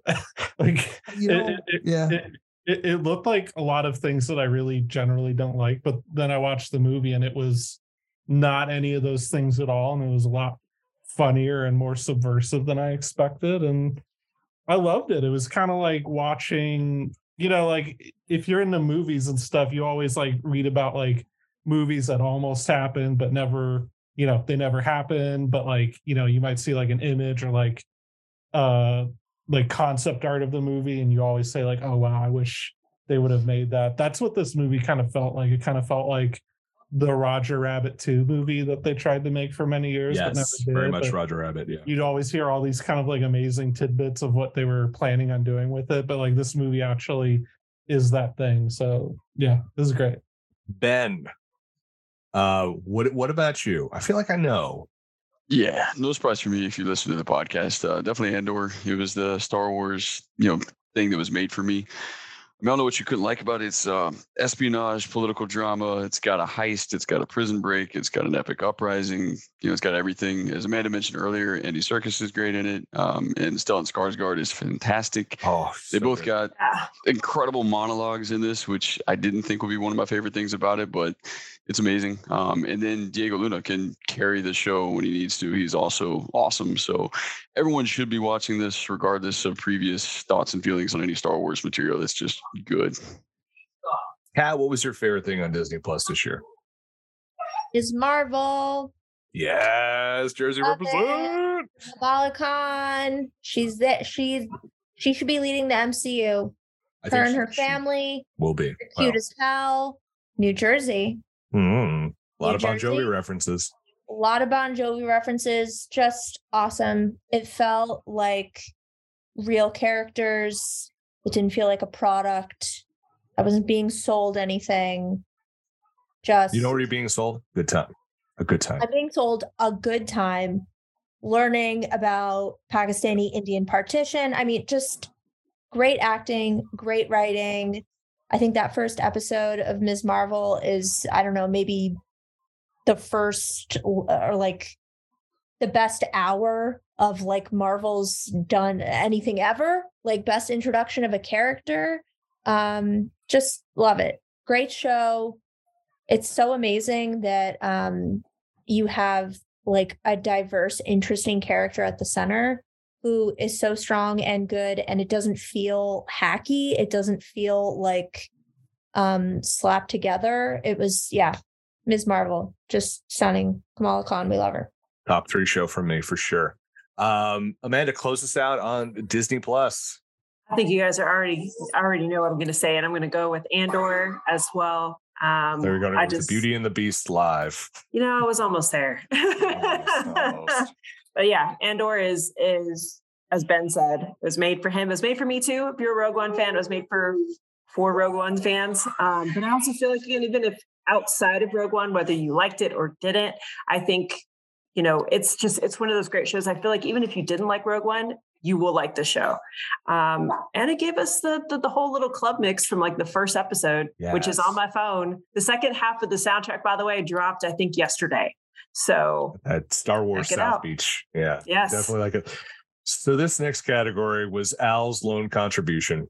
And if you've listened to the category names, and if you listen to our podcast, when we do ratings, Al always comes up with a very unique way of rating episodes. Usually that is a decapitated body part or a corpse. So this category is the Al Marino Memorial. Actually, it's the Book of Boba Fett. The Wookiee rips off an arm award for best on-screen death or loss of body part. What a niche category, but maybe my favorite. Again, Al, always with the ideas. There he is. Buddy, you're the one who came up with it. You're kicking it off. You need to unmute yourself, podcast professional Al Marino. Probably going to steal Everyone's here. You're not stealing mine. I don't know. All right. You're definitely not, because I took mine from Amanda from an episode we did from the summer. My award winner for the Book of Boba Fett, the Wookiee rips an arm off award for best on-screen death or loss of body part is the Illuminati from Doctor Strange and the Multiverse of Madness. They get the shit killed out of them. Oh my God. Literally and figuratively. Yeah, each one better than the last, especially Black Bolt, who gets it. Yeah, no, it was great. It's so good. A lot of deserving ones. I had a great runner-up, but it kind of steals my last category. So I'll get back to that when we get to category 10 in 5 hours. Yeah, Kat, what's your favorite loss of body part or death on screen this year? So I don't watch a lot of horror movies because I'm scared. So when people are dying, my eyes are closed. That being said, we were able to watch in the safety of our own home where I could hide and no one could judge me.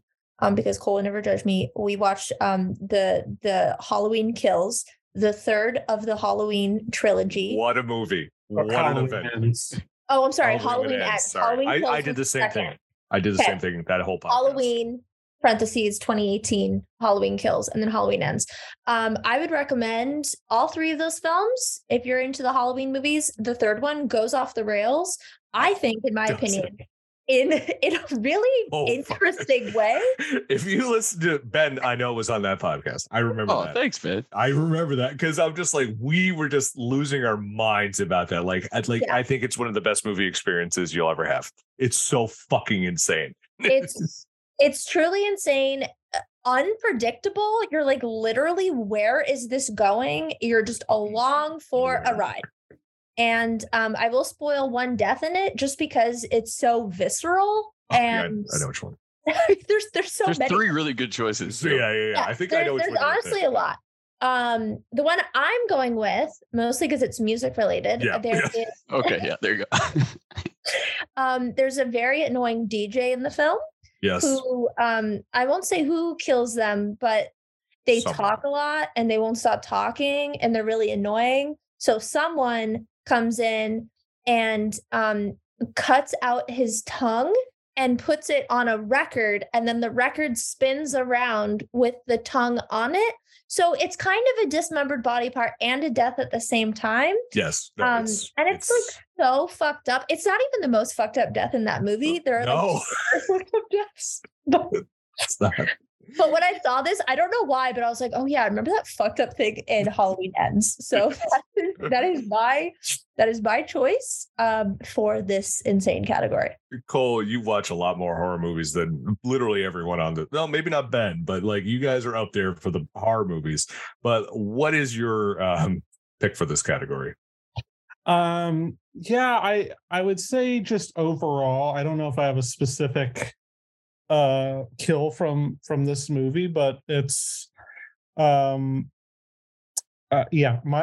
pick would be Barbarian. It's the movie that came out, I think, this past fall. It did, yeah. Maybe like the one I would say, but it's kind of spoilery, so I'll try and tread lightly. But there's basically a kill that happens 1/3 of the way into the movie with somebody that you think you weren't expecting to die, but they do. And then it also kind of opens the movie up into like a completely different direction that you didn't really see it going in at all. You could not have really possibly guessed that. So yeah, that would be my pick, Barbarian. Amanda, death or limb? Which sounds like I'm literally in a Monty Python. I know. Which one? I'm going to go with death. And I'm going to go with the death that shocked me the most this year, which is right off the bat, The Boys, season 3, Termite ripping his partner in half. Let's I don't know how spoilery I want to get, but let's put it this way. Let's see. A sneeze basically just led to somebody getting blown up in the most shocking way possible. I'm sure, Kat, did y'all watch that? Yeah, you know. Yeah. That was probably the most gruesome. Just when you think The Boys can't get worse with the deaths, I was like, Boys are gonna boys, yeah. Boys are gonna boys. So if you're going death, all I gotta say is chew, and then. Oh God damn! I feel like you can't even really talk about the death. No, this podcast becomes like NC-17. Yeah. No, we don't. I mean, my runner-up though. #Justice for Timothy. That's the runner-up for me too on that whole. Yeah. Shocking deaths. Apparently, our Ben's most shocking death even happened in the 80s when Ellis, our favorite cocaine snorting accountant, got shot by Hans Gruber. But anyway, Ben, who's yours? Because I want to save mine for last because it's so fucking ridiculous. Yeah, I was thinking somebody might already have this one. Maybe it's yours, but one of our favorite shows of the year, Peacemaker. There is a scene where our team of anti-heroes comes up against a super gorilla, and Economos of all people, Stephen Hagee comes out of nowhere and saws this thing in half with a chainsaw, much to the dismay of one vigilante, Freddie Shoma, who we, earlier in the scene just talked about how much he really wanted to kill somebody with a chainsaw, and then his glory was taken from him, and he's like all dismayed, like immediately after, like, you would have been cooler, he would have thrown me the chainsaw, and I'm like, sick throw, bro, and then I killed a gorilla. He's just vigilante. What a character! One of the all-time greats. I mean, if we had we're just going to give best him one. Character. Best character of 2022 might be vigilante. I think it was. Yes. Mine was actually, Al, when you were off, we did a House of the Dragon premiere episode, and you were not on it, and Amanda had to come up with a rating system. In that episode, Matt Smith cuts a guy's dick off, and Amanda out of nowhere. Spoilers. It's like 2 seconds. He just randomly, it's in the first episode, some random guy mouths off to him, chops his dick off, and then I say to Amanda, like, hey, how you gonna rate this episode? She's like, 1 to 10 severed dicks, and I'm like, lost it because I'm not expecting Amanda to say it. So in honor of that moment, Severed Dicks by Matt Smith, of all people, the boyfriend doctor, performing a dickectomy. So that is. I mean, if you're gonna get castrated by anybody, I guess Matt Smith is the way to go. Is it though? Because all those options sound terrible. Let's get into category number 7, the Johnny Utah Award. Of course, the site is named after Pop Break is named after the movie Point Break. If you didn't know, now you do. The best movie you saw in theaters this year, because it's not actually a guarantee that people are actually still going to theaters to watch movies. For me, it was a movie we podcasted about earlier this year. It was Thor. No, it wasn't. Was it Thor: Love and Thunder? Yeah, Thor: Love and Thunder was my favorite, because all of a sudden I'm like, wait a second, did I see it? No, I saw it twice. I saw it once with Alan, I saw it with my daughter, because I almost picked Wakanda Forever, which is my close runner-up. But Thor: Love and Thunder was most ludicrous and hilarious, just silly, fun movies. It was a great time at the theater just to get out and just decompress and watch something that Taika Waititi was like, you know what? Remember how things were funny? We're just going to put that on cocaine. And I was totally fine with it. Goats screaming, Russell Crowe with a ludicrous accent, which Kat said was actually a pretty decent Greek accent. So I'm going to say, hey, to that one.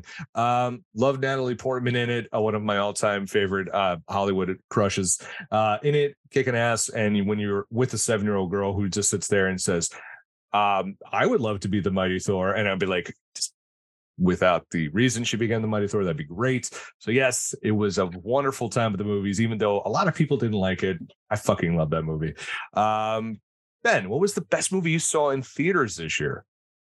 Yeah, I haven't seen a lot, unfortunately. That's why I said theaters, because we've kind of gone back to this, a lot of us are watching it streaming now, and movies don't last that long in theaters these days. I did think I maybe saw 5 or 6. Thor was one of them, and I considered that. But it's going to be a popular answer, but Maverick probably. Yep. Had to go with that one because it's one of the few that I was like, I have to go see this in the theaters. I don't just want to watch it streaming on home. You got to see it in the Big Max, IMAX screen.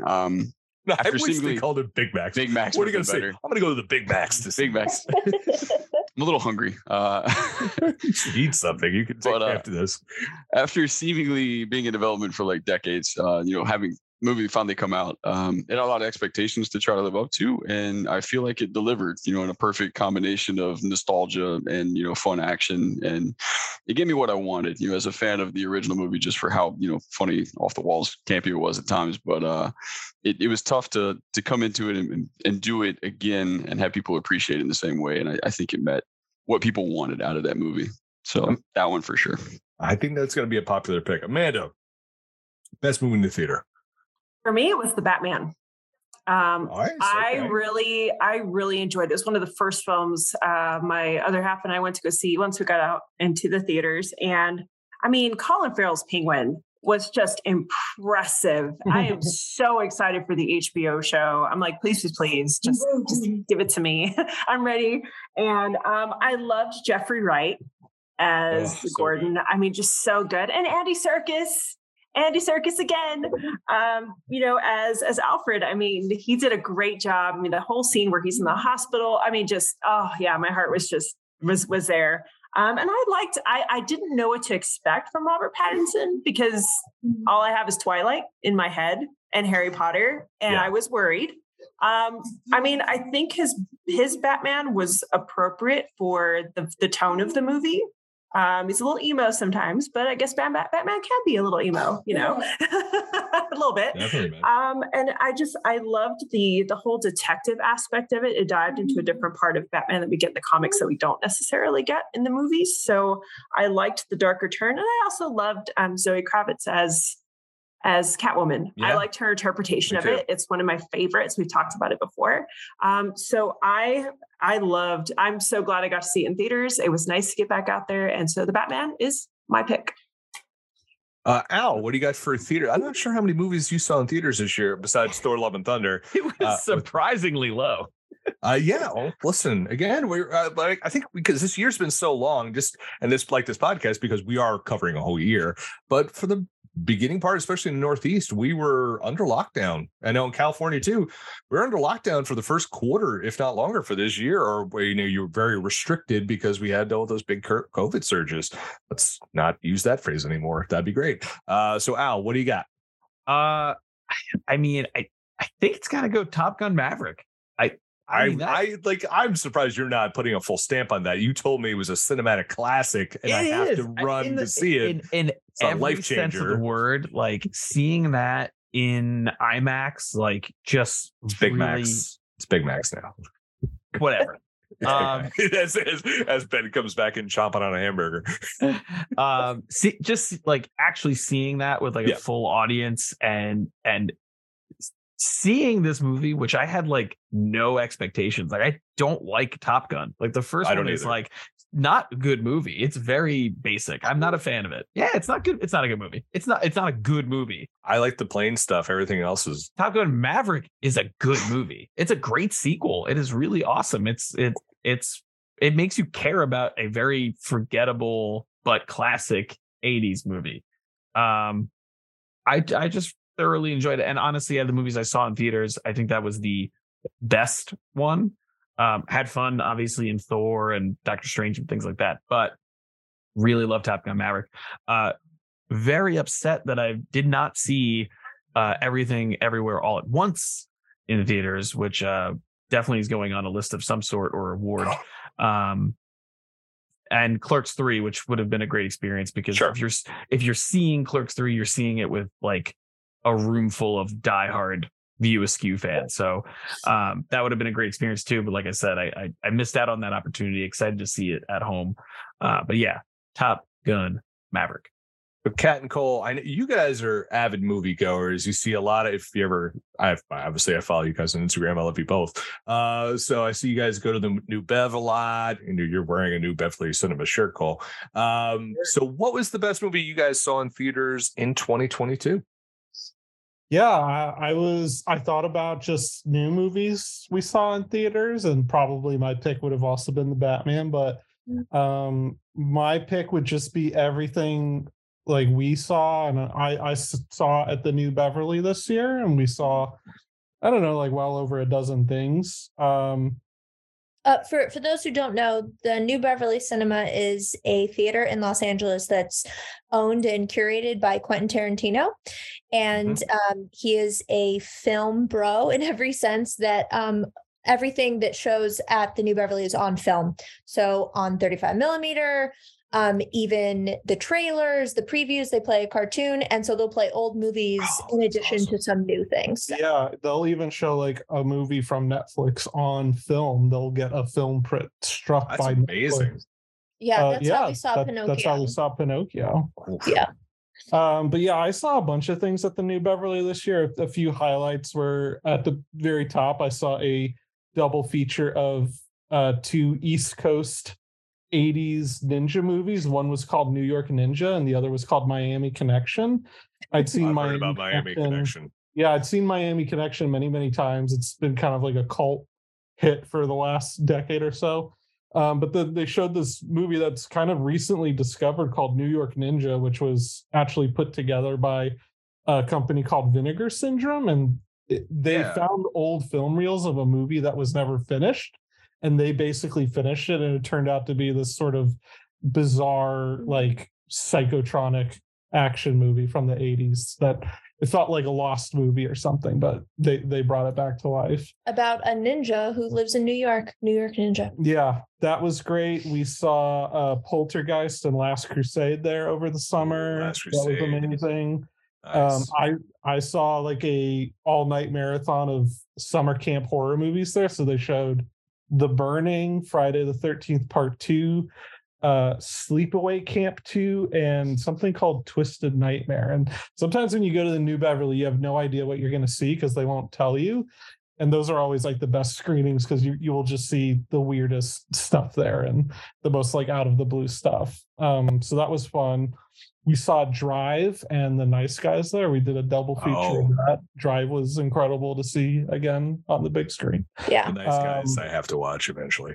Yeah, you got to watch it this year. It's a Christmas movie, kind of. Kind of. At the end, it is. It's a Christmas movie. Shane Black, of course, it's Christmas movie. Yeah. Yeah, and then last couple things I saw Dress to Kill there, Brian De Palma's movie. Yep. We saw Vertigo, Alfred Hitchcock. We saw Meet Me in St. Louis. We saw Guillermo del Toro's Pinocchio, and the last thing we just saw was a double feature of The Shining and Eyes Wide Shut. So kind of a Kubrick Christmas double feature. That must have been a long ass double feature. Yeah, it was long. The Shining started at midnight. Yeah.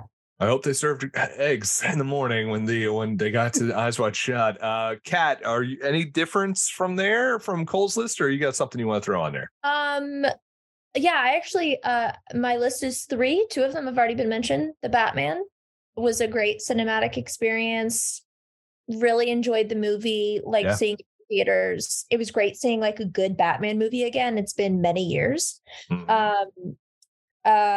Everything Everywhere All at Once, incredible in a theater. No spoilers.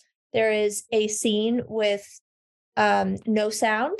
There is dialogue, but you read it. And you could hear a pin drop because it is such an emotionally evocative scene. And it was incredible. Bill, I'm so excited for you to see it. Great experience.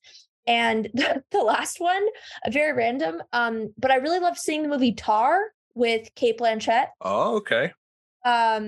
Very heady film, written and directed by Todd Field. Would 100% recommend. I love Cate Blanchett so much. It's about her playing a fictional composer who is problematic at best and potentially abusive at worst.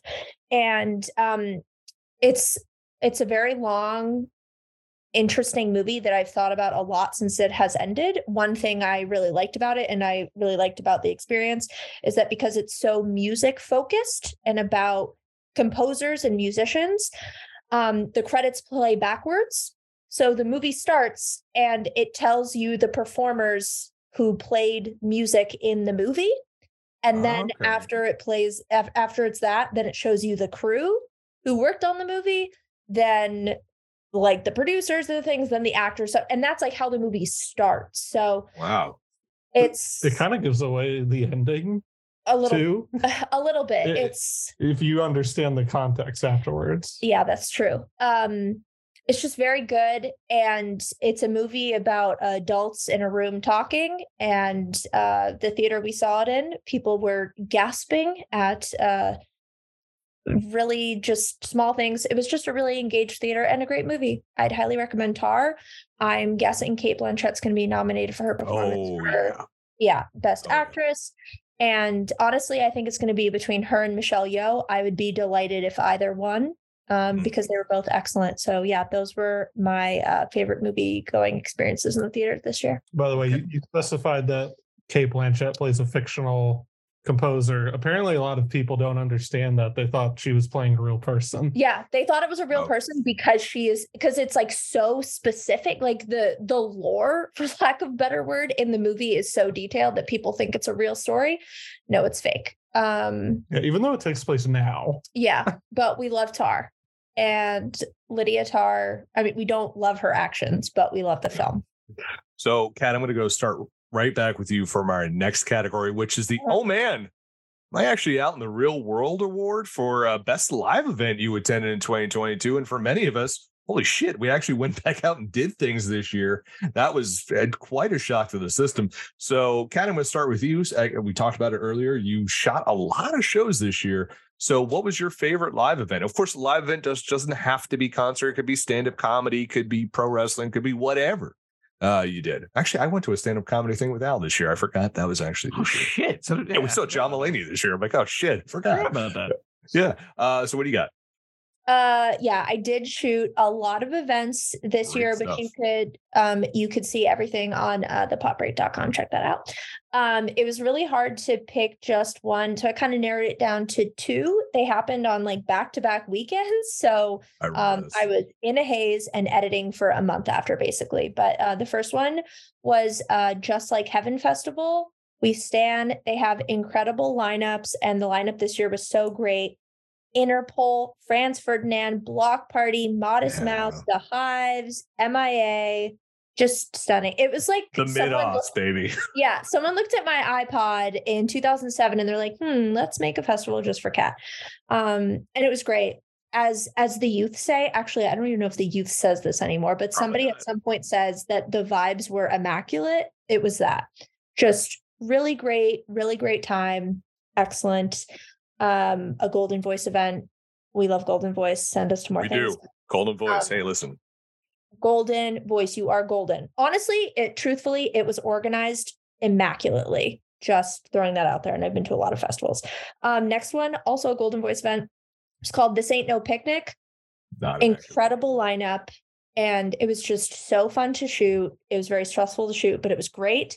LCD Soundsystem, The Strokes, Le Tigre for their first show in like a decade. I don't even know. Yeah, it's been a long time. Turnstile, Idols.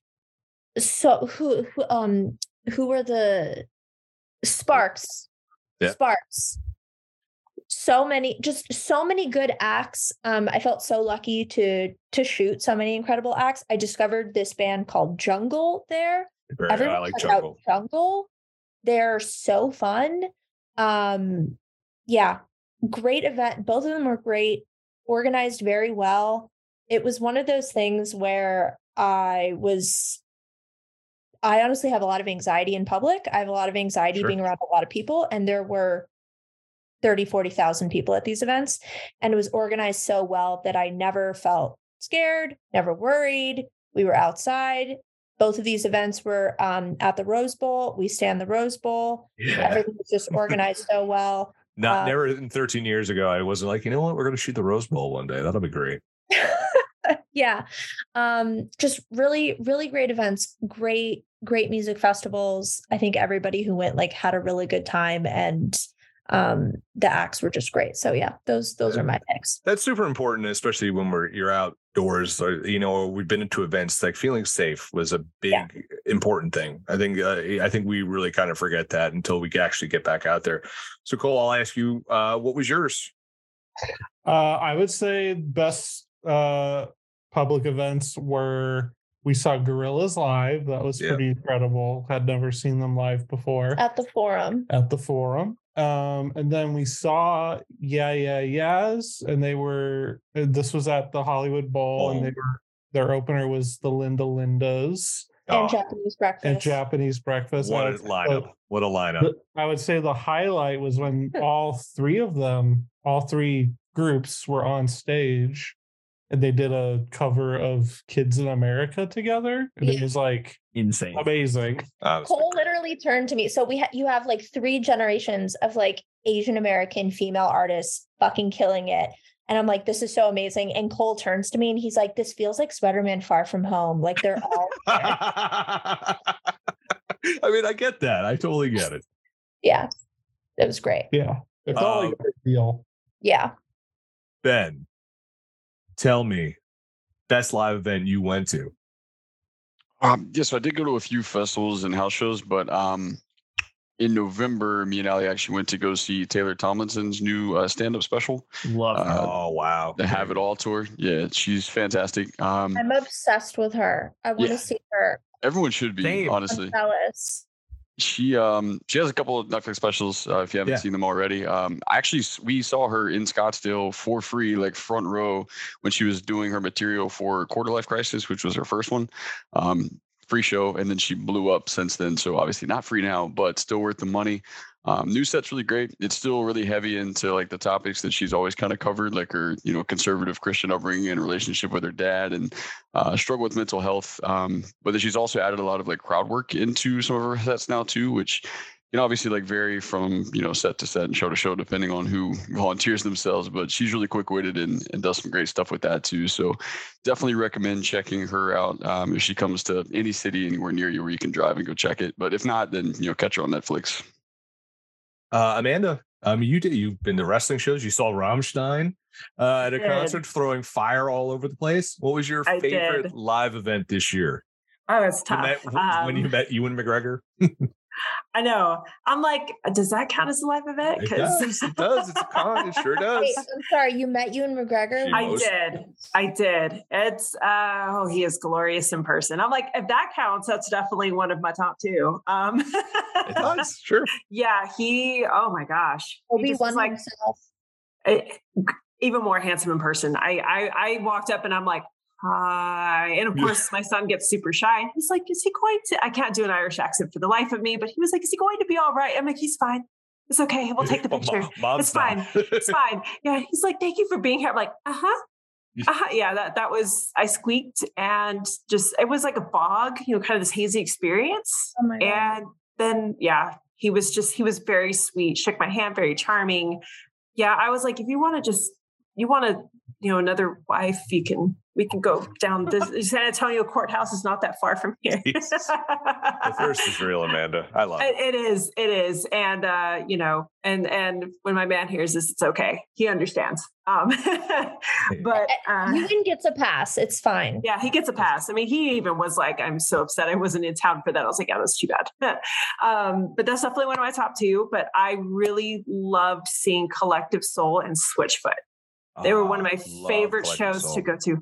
Amazing live, amazing. And just a great pairing with Switchfoot. Great energy. The venue was perfect. It was a Majestic Theater here in San Antonio. And Switchfoot did this awesome cover of the Beastie Boys, Sabotage. Nailed it. Nice. Collective Soul, they did an REM cover. Switchfoot did as well. There was one point where they were both playing together. It just, everything was very uplifting and was very much needed, especially after being, locked down with COVID. It was just such a positive, joyful experience. Oh, yeah. I mean, I loved it. And Rammstein had been my number 1 for the year. But when Collective Soul and Switchfoot came in, it just was a great energy. Rammstein was great as well. My only minus on that was the venue choice, which is the here. The acoustics were not that great, to be honest. Alamo Dome. Yeah, but the venue, the spectacle, Rammstein just on point as always. And I have to, of course, throw out my favorite wrestling show of this year, which was an indie show by a promotion called Uncanny Attractions. And a little different in that they are definitely more inclusive in terms of welcoming, the LGBT Q community, and that's really the emphasis they're highlighting and bringing in very diverse wrestlers from all over. I mean, they were highlighting. I mean, there was a fantastic match with Edith Surreal and Kylan King. Awesome match. Tall people. Oh yeah, they tore it down. Sonny Kiss and Billy Dixon tore it down as well. There was a great 10-man scramble that opened up with the fashionista Devin Carter getting the win for that. He did an awesome job. And Luigi Primo, everyone's favorite pizza maker, was in that as well. Jesus Christ.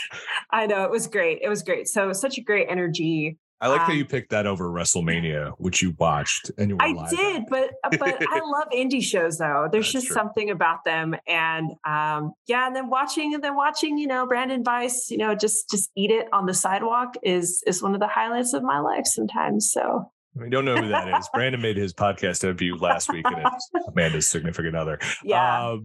For me, I'm going to go to, because I want Al to finish this off. My two favorites both took place in Newark, New Jersey. The first was the aforementioned John Mulaney comedy special, which was a lot different than what you would expect from John Mulaney. He really dove into his addiction, his recovery, becoming a father.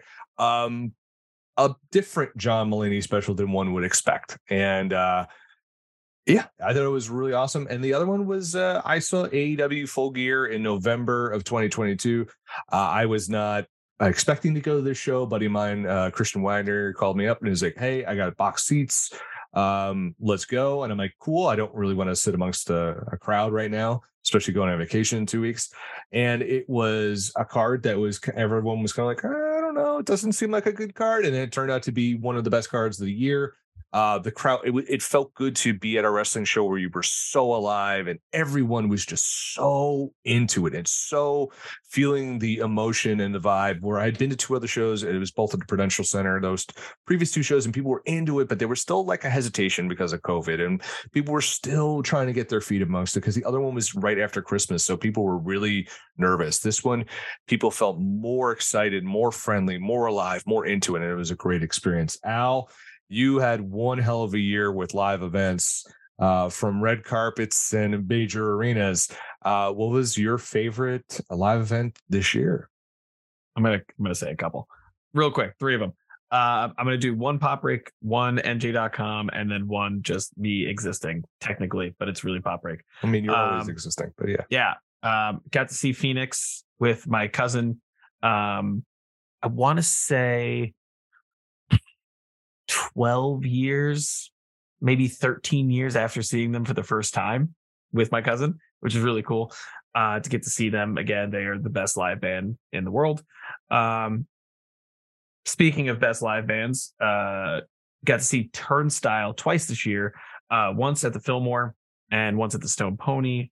The Fillmore show was like a life-changing experience. Seeing that was like the show that really like made me feel like, oh, music's back. Like music, like live music is back. The energy there was like, it made me like fall in love with live music again. Like, so good. And then Coldplay at MetLife, which is a picture hanging back there. Multiple reasons. Obsessed with Coldplay. Get to shoot MetLife Stadium, which I think the second time at that point, but like still seeing one of my favorite bands of all time in MetLife, sold out, crazy huge crowd, in the biggest venue in the state, the tri-state area, I would think. It was amazing, and I took my favorite photo I think I've ever taken. So there's that. So let's. I give Al tons of shit on this podcast, and justifiably so.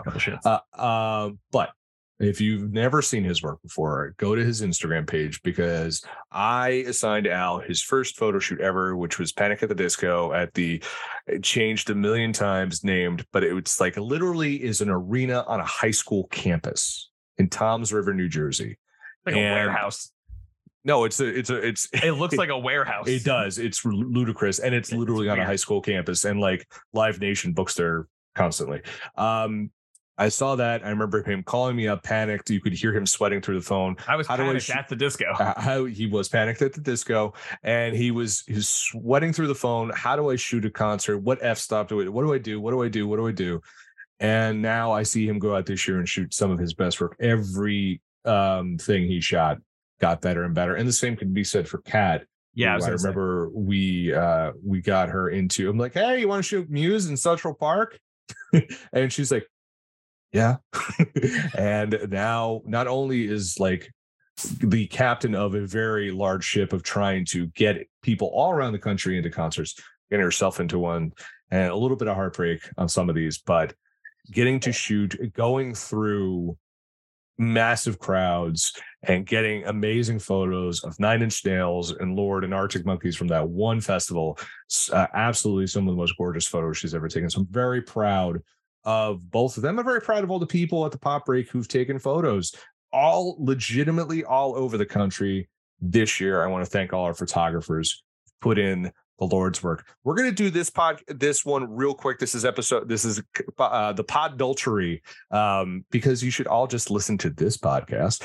But when you're not listening to Socially Distanced, although we did have a record, are they still listening? We're in month 9 of this episode. Fuck, you know I do. Well, it's better. The Bill versus the MCU podcast go 3 hours, so I mean, like, come on. No, we do good numbers on those too. People like long form podcasts. I do. I do. I just saved a 2.5 hour. This better be your episode. Pick, by the way. It's not my pick. It's no, but this is interesting because I haven't listened to it yet, so it's not my pick. But Dana Carvey and what's his fuck? David Spade. They have a podcast together, and they just did two episodes about Chris Farley with like special guests like Adam Sandler and stuff. So like it's like 5 hours of them talking about Farley on his like the 30th anniversary of his death or something like that. If that makes sense mathematically. But yeah. 25th. Thank you. 25th. Yeah. 25th. Yeah. So I just wanted to mention that because I think people would be interested in hearing about that. Sorry. If you're committing podultery and you're a wrestling fan, I would highly recommend Foley is Pod, which is a play on the phrase Foley is God, which was the second book from professional wrestler and one of my literary heroes, Mick Foley, who wrestled in the WWE during the Attitude Era, also wrestled as Cactus Jack. It's basically him recounting, talking about different subjects.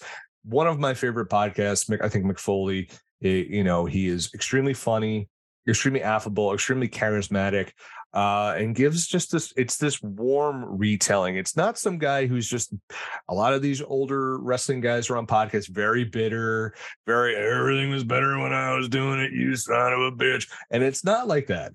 He's honest, but it's more of a glowing kind of fatherly, unclely, grandfatherly type podcast where it's just like, this is what happened when I was younger. And it really is just an interesting way of listening to things. And even if you're not a wrestling fan, you probably won't like it, but I mean, the subject matter, but just his style, his cadence, it just feels very welcoming. Like, even if you know the stories at all, it just feels like, wow, this is just like a story around the fireplace. And that's like kind of what I like about it. And I'd be remiss if I didn't be self-indulgent about one podcast I would recommend you listen to if you want to get to know me. I did an episode in the fall of this podcast called Detoxicity, which my good friend Mike Haliger runs. It's a mental health podcast for dudes who actually talk about their mental health. And I opened up about my struggles over the last 10 years with alcohol, with depression, with anxiety and stress and medication and all sorts of stuff. And my dad's passing, like literally everything. If I just sound like a human cartoon character, one, I am. Two, one thing that's happened on this podcast, if you've listened through the last year, you notice maybe I'm more coherent on these podcasts because I quit drinking. Two, which was, if you know me like a year ago, you'd be like, well, that's never going to happen. But I straightened my life out and I'm a much happier human being. And you'll find out why on this podcast. And a lot of people giving me feedback, especially post-COVID, about how hard it is not to drink and how hard it is to talk about your feelings and admit about stuff about depression and other things like that. And it's helped people. So that's why I did it. I didn't do it for a pat on the back. I did it for people to know, like, hey, a lot of people, despite how outgoing and insane they might seem, insane in the most positive sense of the word. So check that out on all your favorite streaming platforms. So after that bummer, Amanda, what podcasts besides this one are you listening to that or let's try to keep it to one that you guys are listening to that we could you would recommend to the people? So Bill, again, thank you I listened to your episode and it was really, really moving and powerful. And so thank you for sharing, your story. I meant to message you about that, but then I was very emotional about it. It is. And so, but thank you for that. So no problem. It's not a downer. That's awesome that you did that. It's hard to do. So the podcast that I would recommend is actually one that two of my friends here in town, it's a husband and wife, Josh and Deb Long. They've had going for a couple of years. It is called Cast of the Pod. And I am not a horror movie person. I'm like Kat. I'm here like, gruesome deaths. I can't do it. But they cover a variety of horror movies on their podcast, and I'm trying to start watching them now, like feeling a little bit better about it.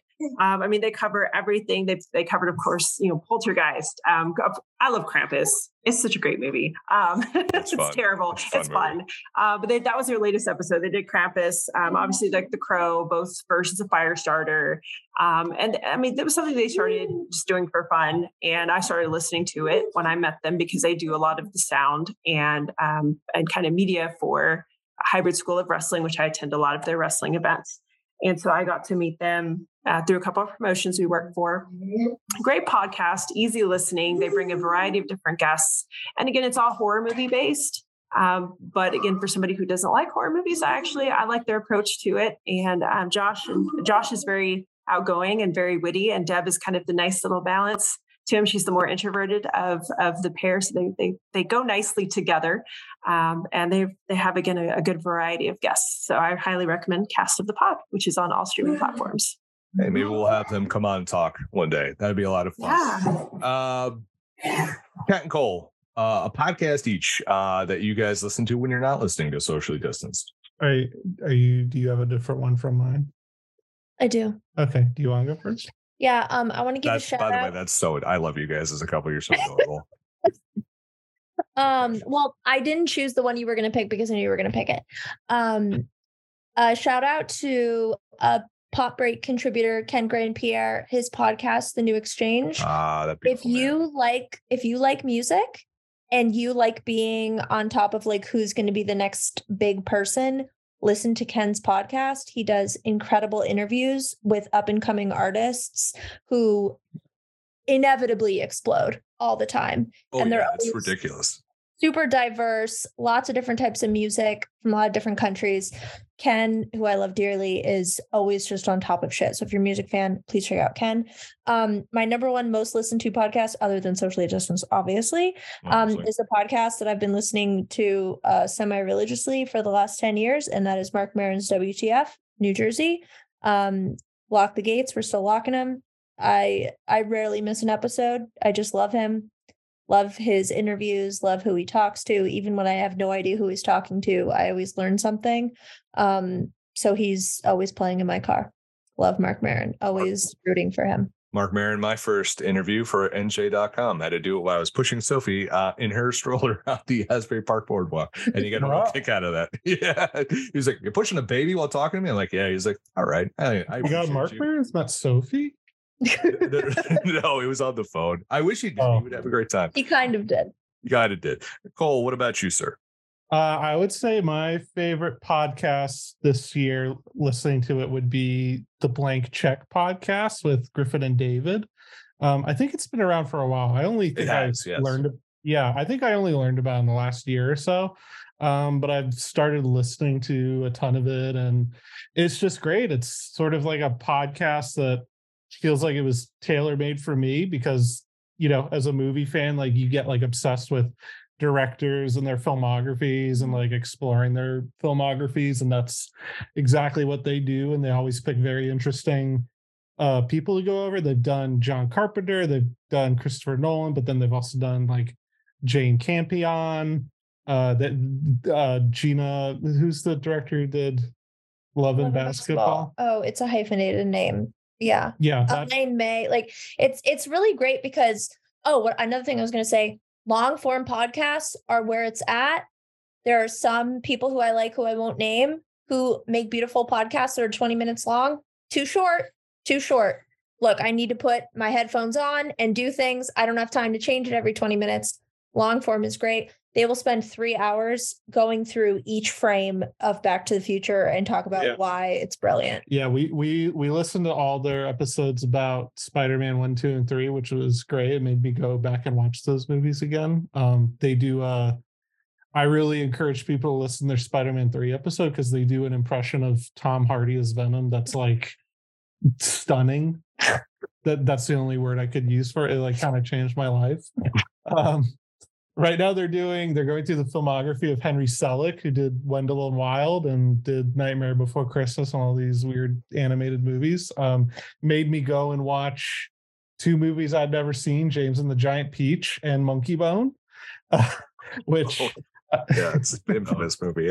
And you know what? I ended up liking both way more than I thought I would have. And before that, they went into all the movies of Sam Raimi. Yeah. So nice. Just really good time. I can't wait to listen to the Quick and the Dead episode. It's a good one. Great. Ben, I have a feeling it might be about ECU, maybe the Commanders, throwing some football in there. Yeah, it's called "Oh My God, I Hate My Life." It's just the Commanders podcast. It's called "I Hate Football." Yeah. It's Ben talking to a tomato can. There's always next year, the official Commanders podcast. Wow, we're just kicking them. Guys, I'm a Giants fan. This is the first year we've been good in like a decade. Yeah, we won 4 Super Bowls. I mean, Ben, it's not even me, the Cowboys fan, who's doing that. It's the Giants that are doing that. I know. It's recency bias. So no, my favorite podcast that I listen to outside of ours, of course, is more mainstream, but it's Dak Shepard and Monica Padman's Armchair Expert. So I've been listening to that pretty much since it got started. They're a really fun pairing, and they've gotten better, I think, year over year, as they're kind of sharing the limelight a little bit more now with Monica chiming in, and they've got a bunch of different offsets that they've started doing too. They get a lot of celebrities on there, which are cool that you recognize, but then there's a lot of tech experts and politicians and people in just various fields. So you're always learning something, and I enjoy the conversations that they have. And then they've added, much in the way one of my other favorite ones is Conan O'Brien Needs a Friend, but he started just interviewing regular people and makes them super interesting. So they have kind of a similar thing that they've adopted for Armchair Expert now too, where they just have like a prompt and people can write in and say they have a story about that prompt, and then they'll have them on to tell their story. So maybe about like something that happened during a holiday, or like a dating app, or getting trapped somewhere, pooping themselves in the gym, for example. So they have a lot of really, really interesting prompts. I didn't realize the stories are fantastic. I hope not. Not today. And then they've also got Flightless Bird, which is on there too, which is David Farrier. He was from New Zealand and he got trapped here in America during the pandemic. And so he's basically doing a series where he's just talking about things that are American that he doesn't understand. And that's really good too. Also part of it. And then Monica and one of her best friends that I don't remember are doing Race to 35 right now too, which I think is just ending, but it's about their fertility journey actually, because they're turning 35. And so they're going through that process. So I haven't listened to that one specifically, but I know it's super helpful for a lot of people, and they've kind of come on the show and talked about how much it's been good for them. So really good podcast, and they got a lot of different stuff kind of within that same family. Al, I know you mentioned other stuff. Did you give your official pick yet?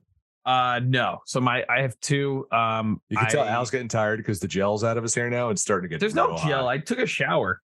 He gets real poofy when he gets tired. That's like my hair gets 10 feet high. Yeah. There was never gel in it. I just took a shower. So the first one, I always mention them. I've been mentioning them for years. The Ralph Report, which is Ralph Garman's podcast. Eddie Pence on that podcast. And Eddie Pence, of course, his co-host. He's been on this podcast. He's a great guy. Both great guys. And Washington Commanders fan. And he's a Washington Commanders fan. Yeah, yes, he is. I like him already. And Ralph's an Eagles fan. So it's a fun combination. So yeah, I just love that show so much. It is a Patreon exclusive podcast. You can listen to every episode that comes out on Mondays, but it's actually a daily podcast, 5 days a week. And it feels like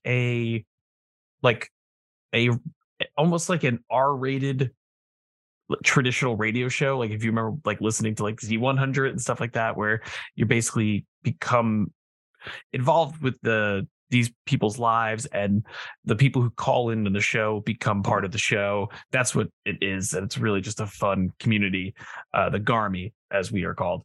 So I love that podcast. I have to mention them every year. It's been around, I think, almost 6 years now, which is crazy. And then this is a newer podcast. It is great, and it's one I actually watch more than I listen to. It's the Always Sunny podcast, which is so good. It's so good.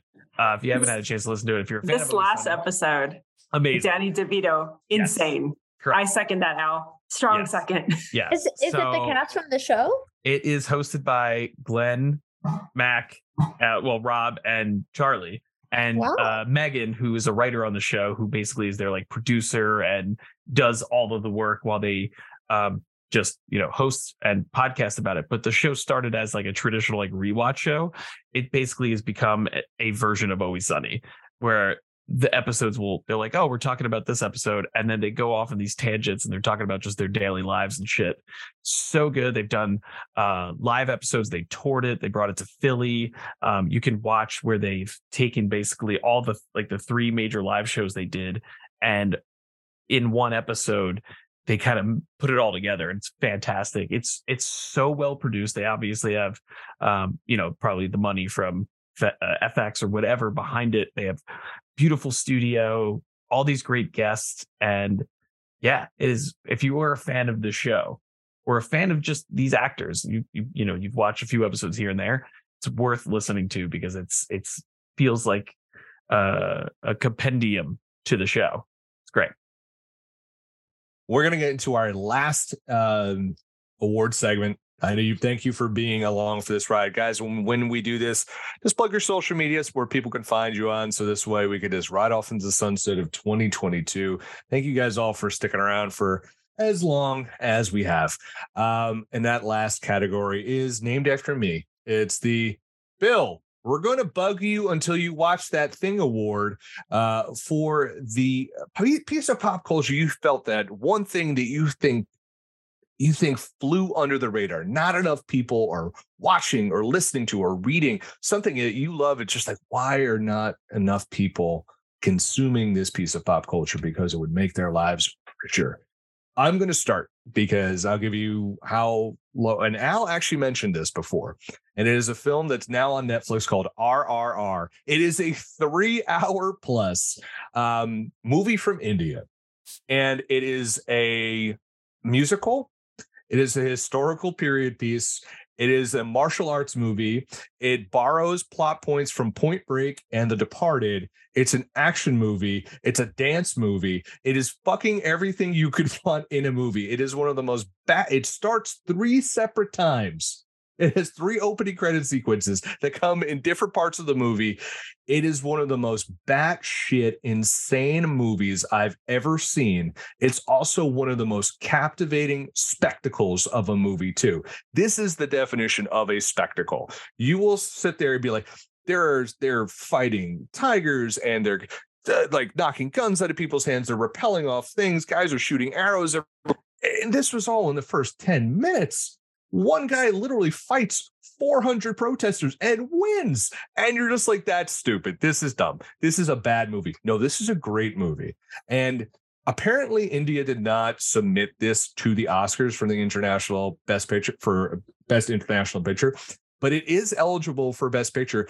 And there is a shot it gets nominated. It's been nominated for a Golden Globe, multiple Golden Globes and multiple awards around the world.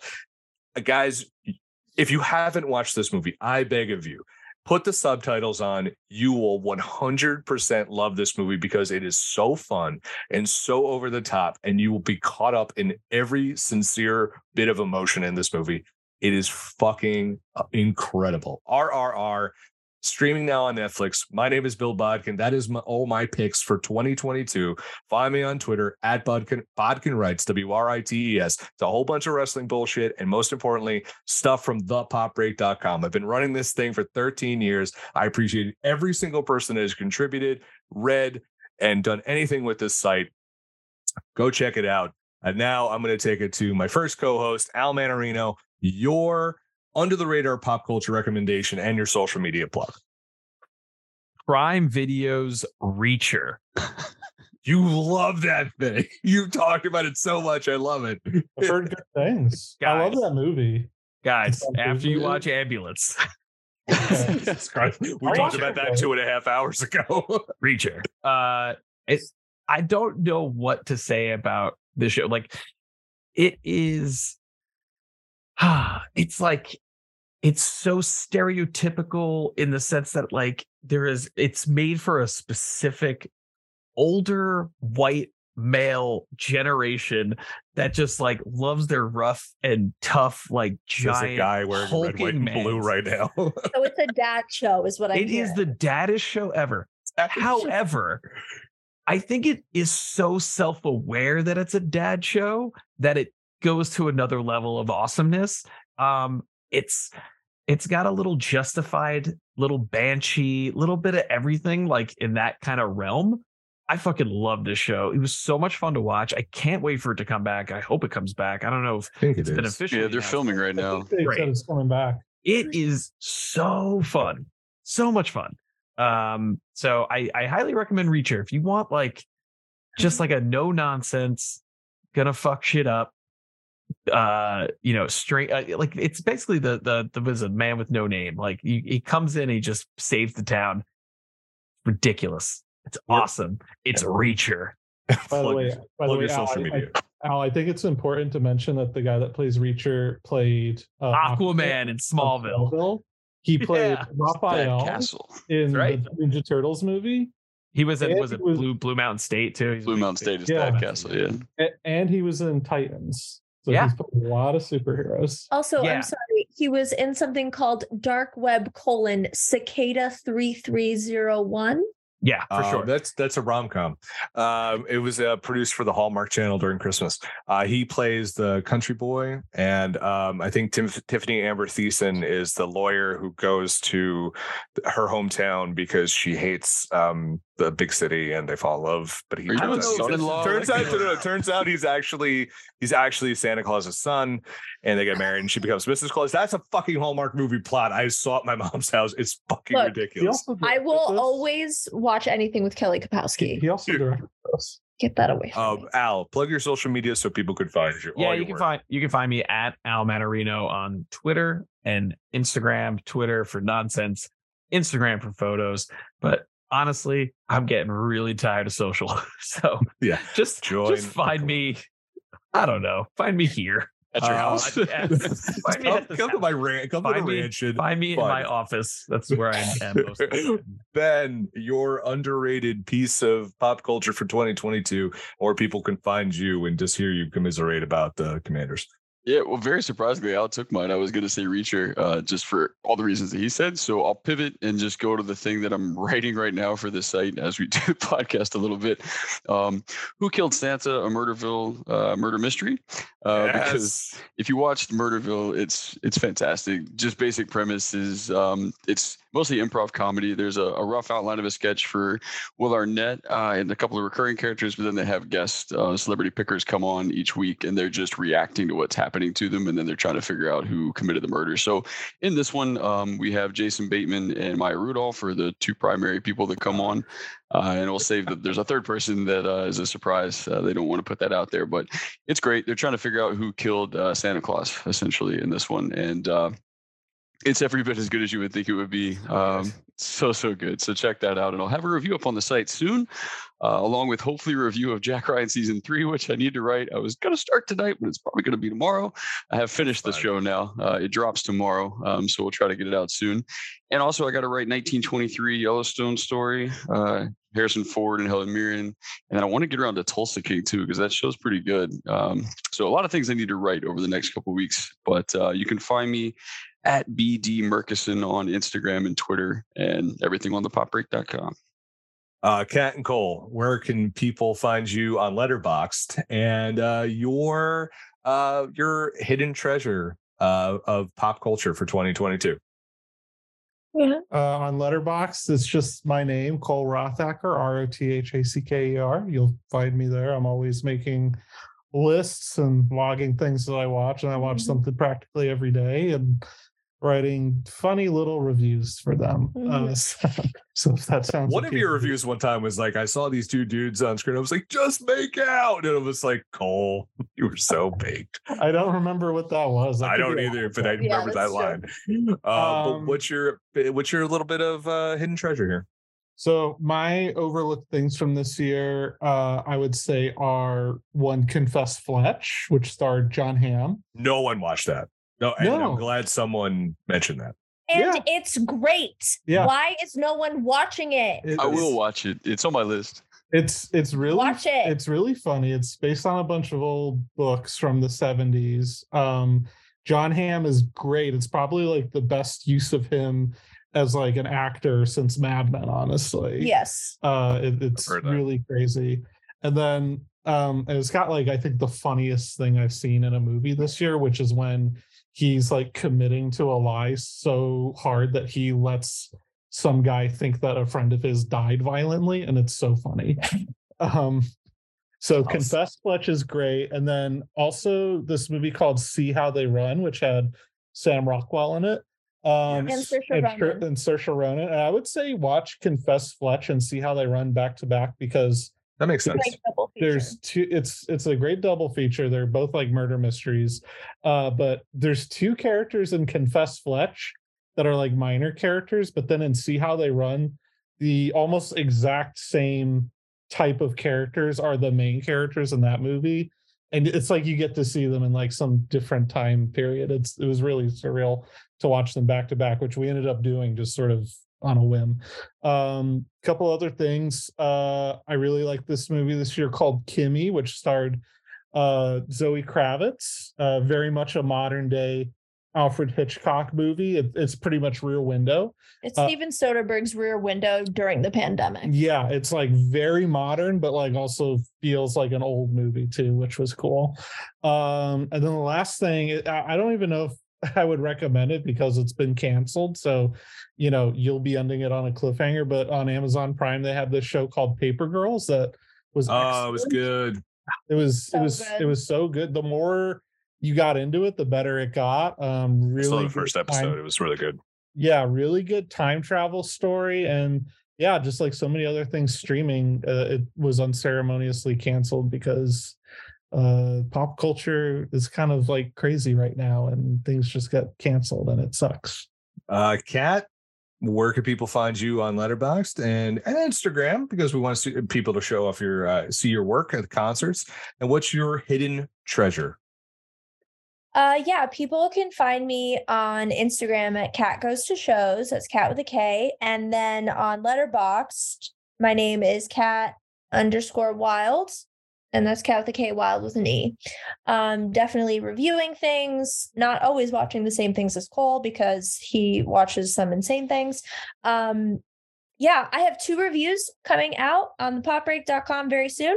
I saw Soccer Mommy at the Wiltern, which was an excellent show. Took photos, great opening act as well. This Canadian band called Tops. We love being at a rock concert and someone busts out a flute. Just going to say nice. We love it. Also, recently saw the Linda Lindas headline their first longest show ever, sold out at the Fonda. They are the future, and we're going to be okay. Opening act, Thai Tag, new small band, literally they're teenagers, and they're better than some bands out there right now. Just going to say that. So keep an eye out for those. 2 movies I want to talk about. One I feel like no one's heard of, and the other one everyone's heard of. The first one is this movie called Fire Island. It came out very early this year on Hulu. It is a gay retelling of Pride and Prejudice. Need I say more? I thought it was just a rom-com. I didn't know it was a remake of Pride and Prejudice. It's a fucking remake of Pride and Prejudice. That's amazing. And it's stunning. It's incredible. How is that not the selling point of that movie? I don't know. I do not know. It's so good. It's Bowen Yang, Joel Kim Booster. I mean, it's excellent. And the way that they interpret and reinterpret Jane fucking Austen is incredible. It should be taught in schools. It's so good. And it's so funny and heartfelt and really well made. And it's one of those things that, I wish was in theaters. I wish people would see. We need to be supporting gay cinema. Also, I'm always going to be supporting Pride and Prejudice reinterpretations because this is where we are. I think you can watch it on Hulu right now. You absolutely can. It is a Hulu film. It's great. And I would recommend it to anyone. The other thing I just kind of wanted to recommend was The Fabelmans. We just saw it. It's amazing. This little indie director called Steven Spielberg made it about his life story. It's so good. It's so good. If you've even seen a single Spielberg film, it will resonate with you. It's so good. I've been obsessed with these directors making movies about their youth or their time growing up or something. Licorice Pizza, Once Upon a Time in Hollywood, now this, like they all feel connected and visceral and emotional in really, really interesting ways. Everyone see The Fabelmans. It's great. And shout out to Bill for being amazing and running the Pop Break this year, and everyone who's contributed. And shout out to Al for generally just being an amazing person. Love you guys both. Nice, Kat. Amanda, you were our first guest for the year. You will be our last opinion for the year. So I want to get your hidden treasure and where people can find you on social media. On social media, primarily active on Instagram at Mandalorian. And my under the radar pop culture recommendation for this year, I feel like not enough Star Wars fans saw it. Not enough people saw it, was Tales of the Jedi. Really well done. It's a series of shorts, kind of that involve Ahsoka, who's my favorite ever and ever. Ahsoka, you have Count Dooku, you have of course, a little bit of Mace Windu. You have, it was so well done. Of course, we got Qui-Gon Jinn back as well. A little bit of Qui-Gon, a little bit of Liam Neeson. Always a great thing. So these shorts are beautifully done, especially the ones involving Count Dooku, and of course his transition to Darth Tyrannus. So as we know Count Dooku, but just his transition to the dark side and seeing kind of those, again, where the emotion is stepping in. So you're getting more of the background, and that was really nice. Really nice to see. And so just kind of a nice interplay between what was going on in the Clone Wars, the prequels, and what's to come. And so I think we're going to see the beginnings of Fulcrum, at least Ahsoka's tenure as Fulcrum anyway. So that's what I'm hoping. We'll get a little bit of that in the Ahsoka show, but great series. Another great animated series of shorts by Dave Filoni was great. So please check that out. And of course, that's on Disney Plus as well. Guys, thank you so much for joining us for this epic conclusion to our third season. This might be our longest episode ever. And well, when you have to summarize a year, it's going to be long. So thank you all for joining us on this 50 episode journey this year. Thank you for listening to us for the last 3 years. And we're going to see you next week for season 4, where I tell Al he's got a little red on him.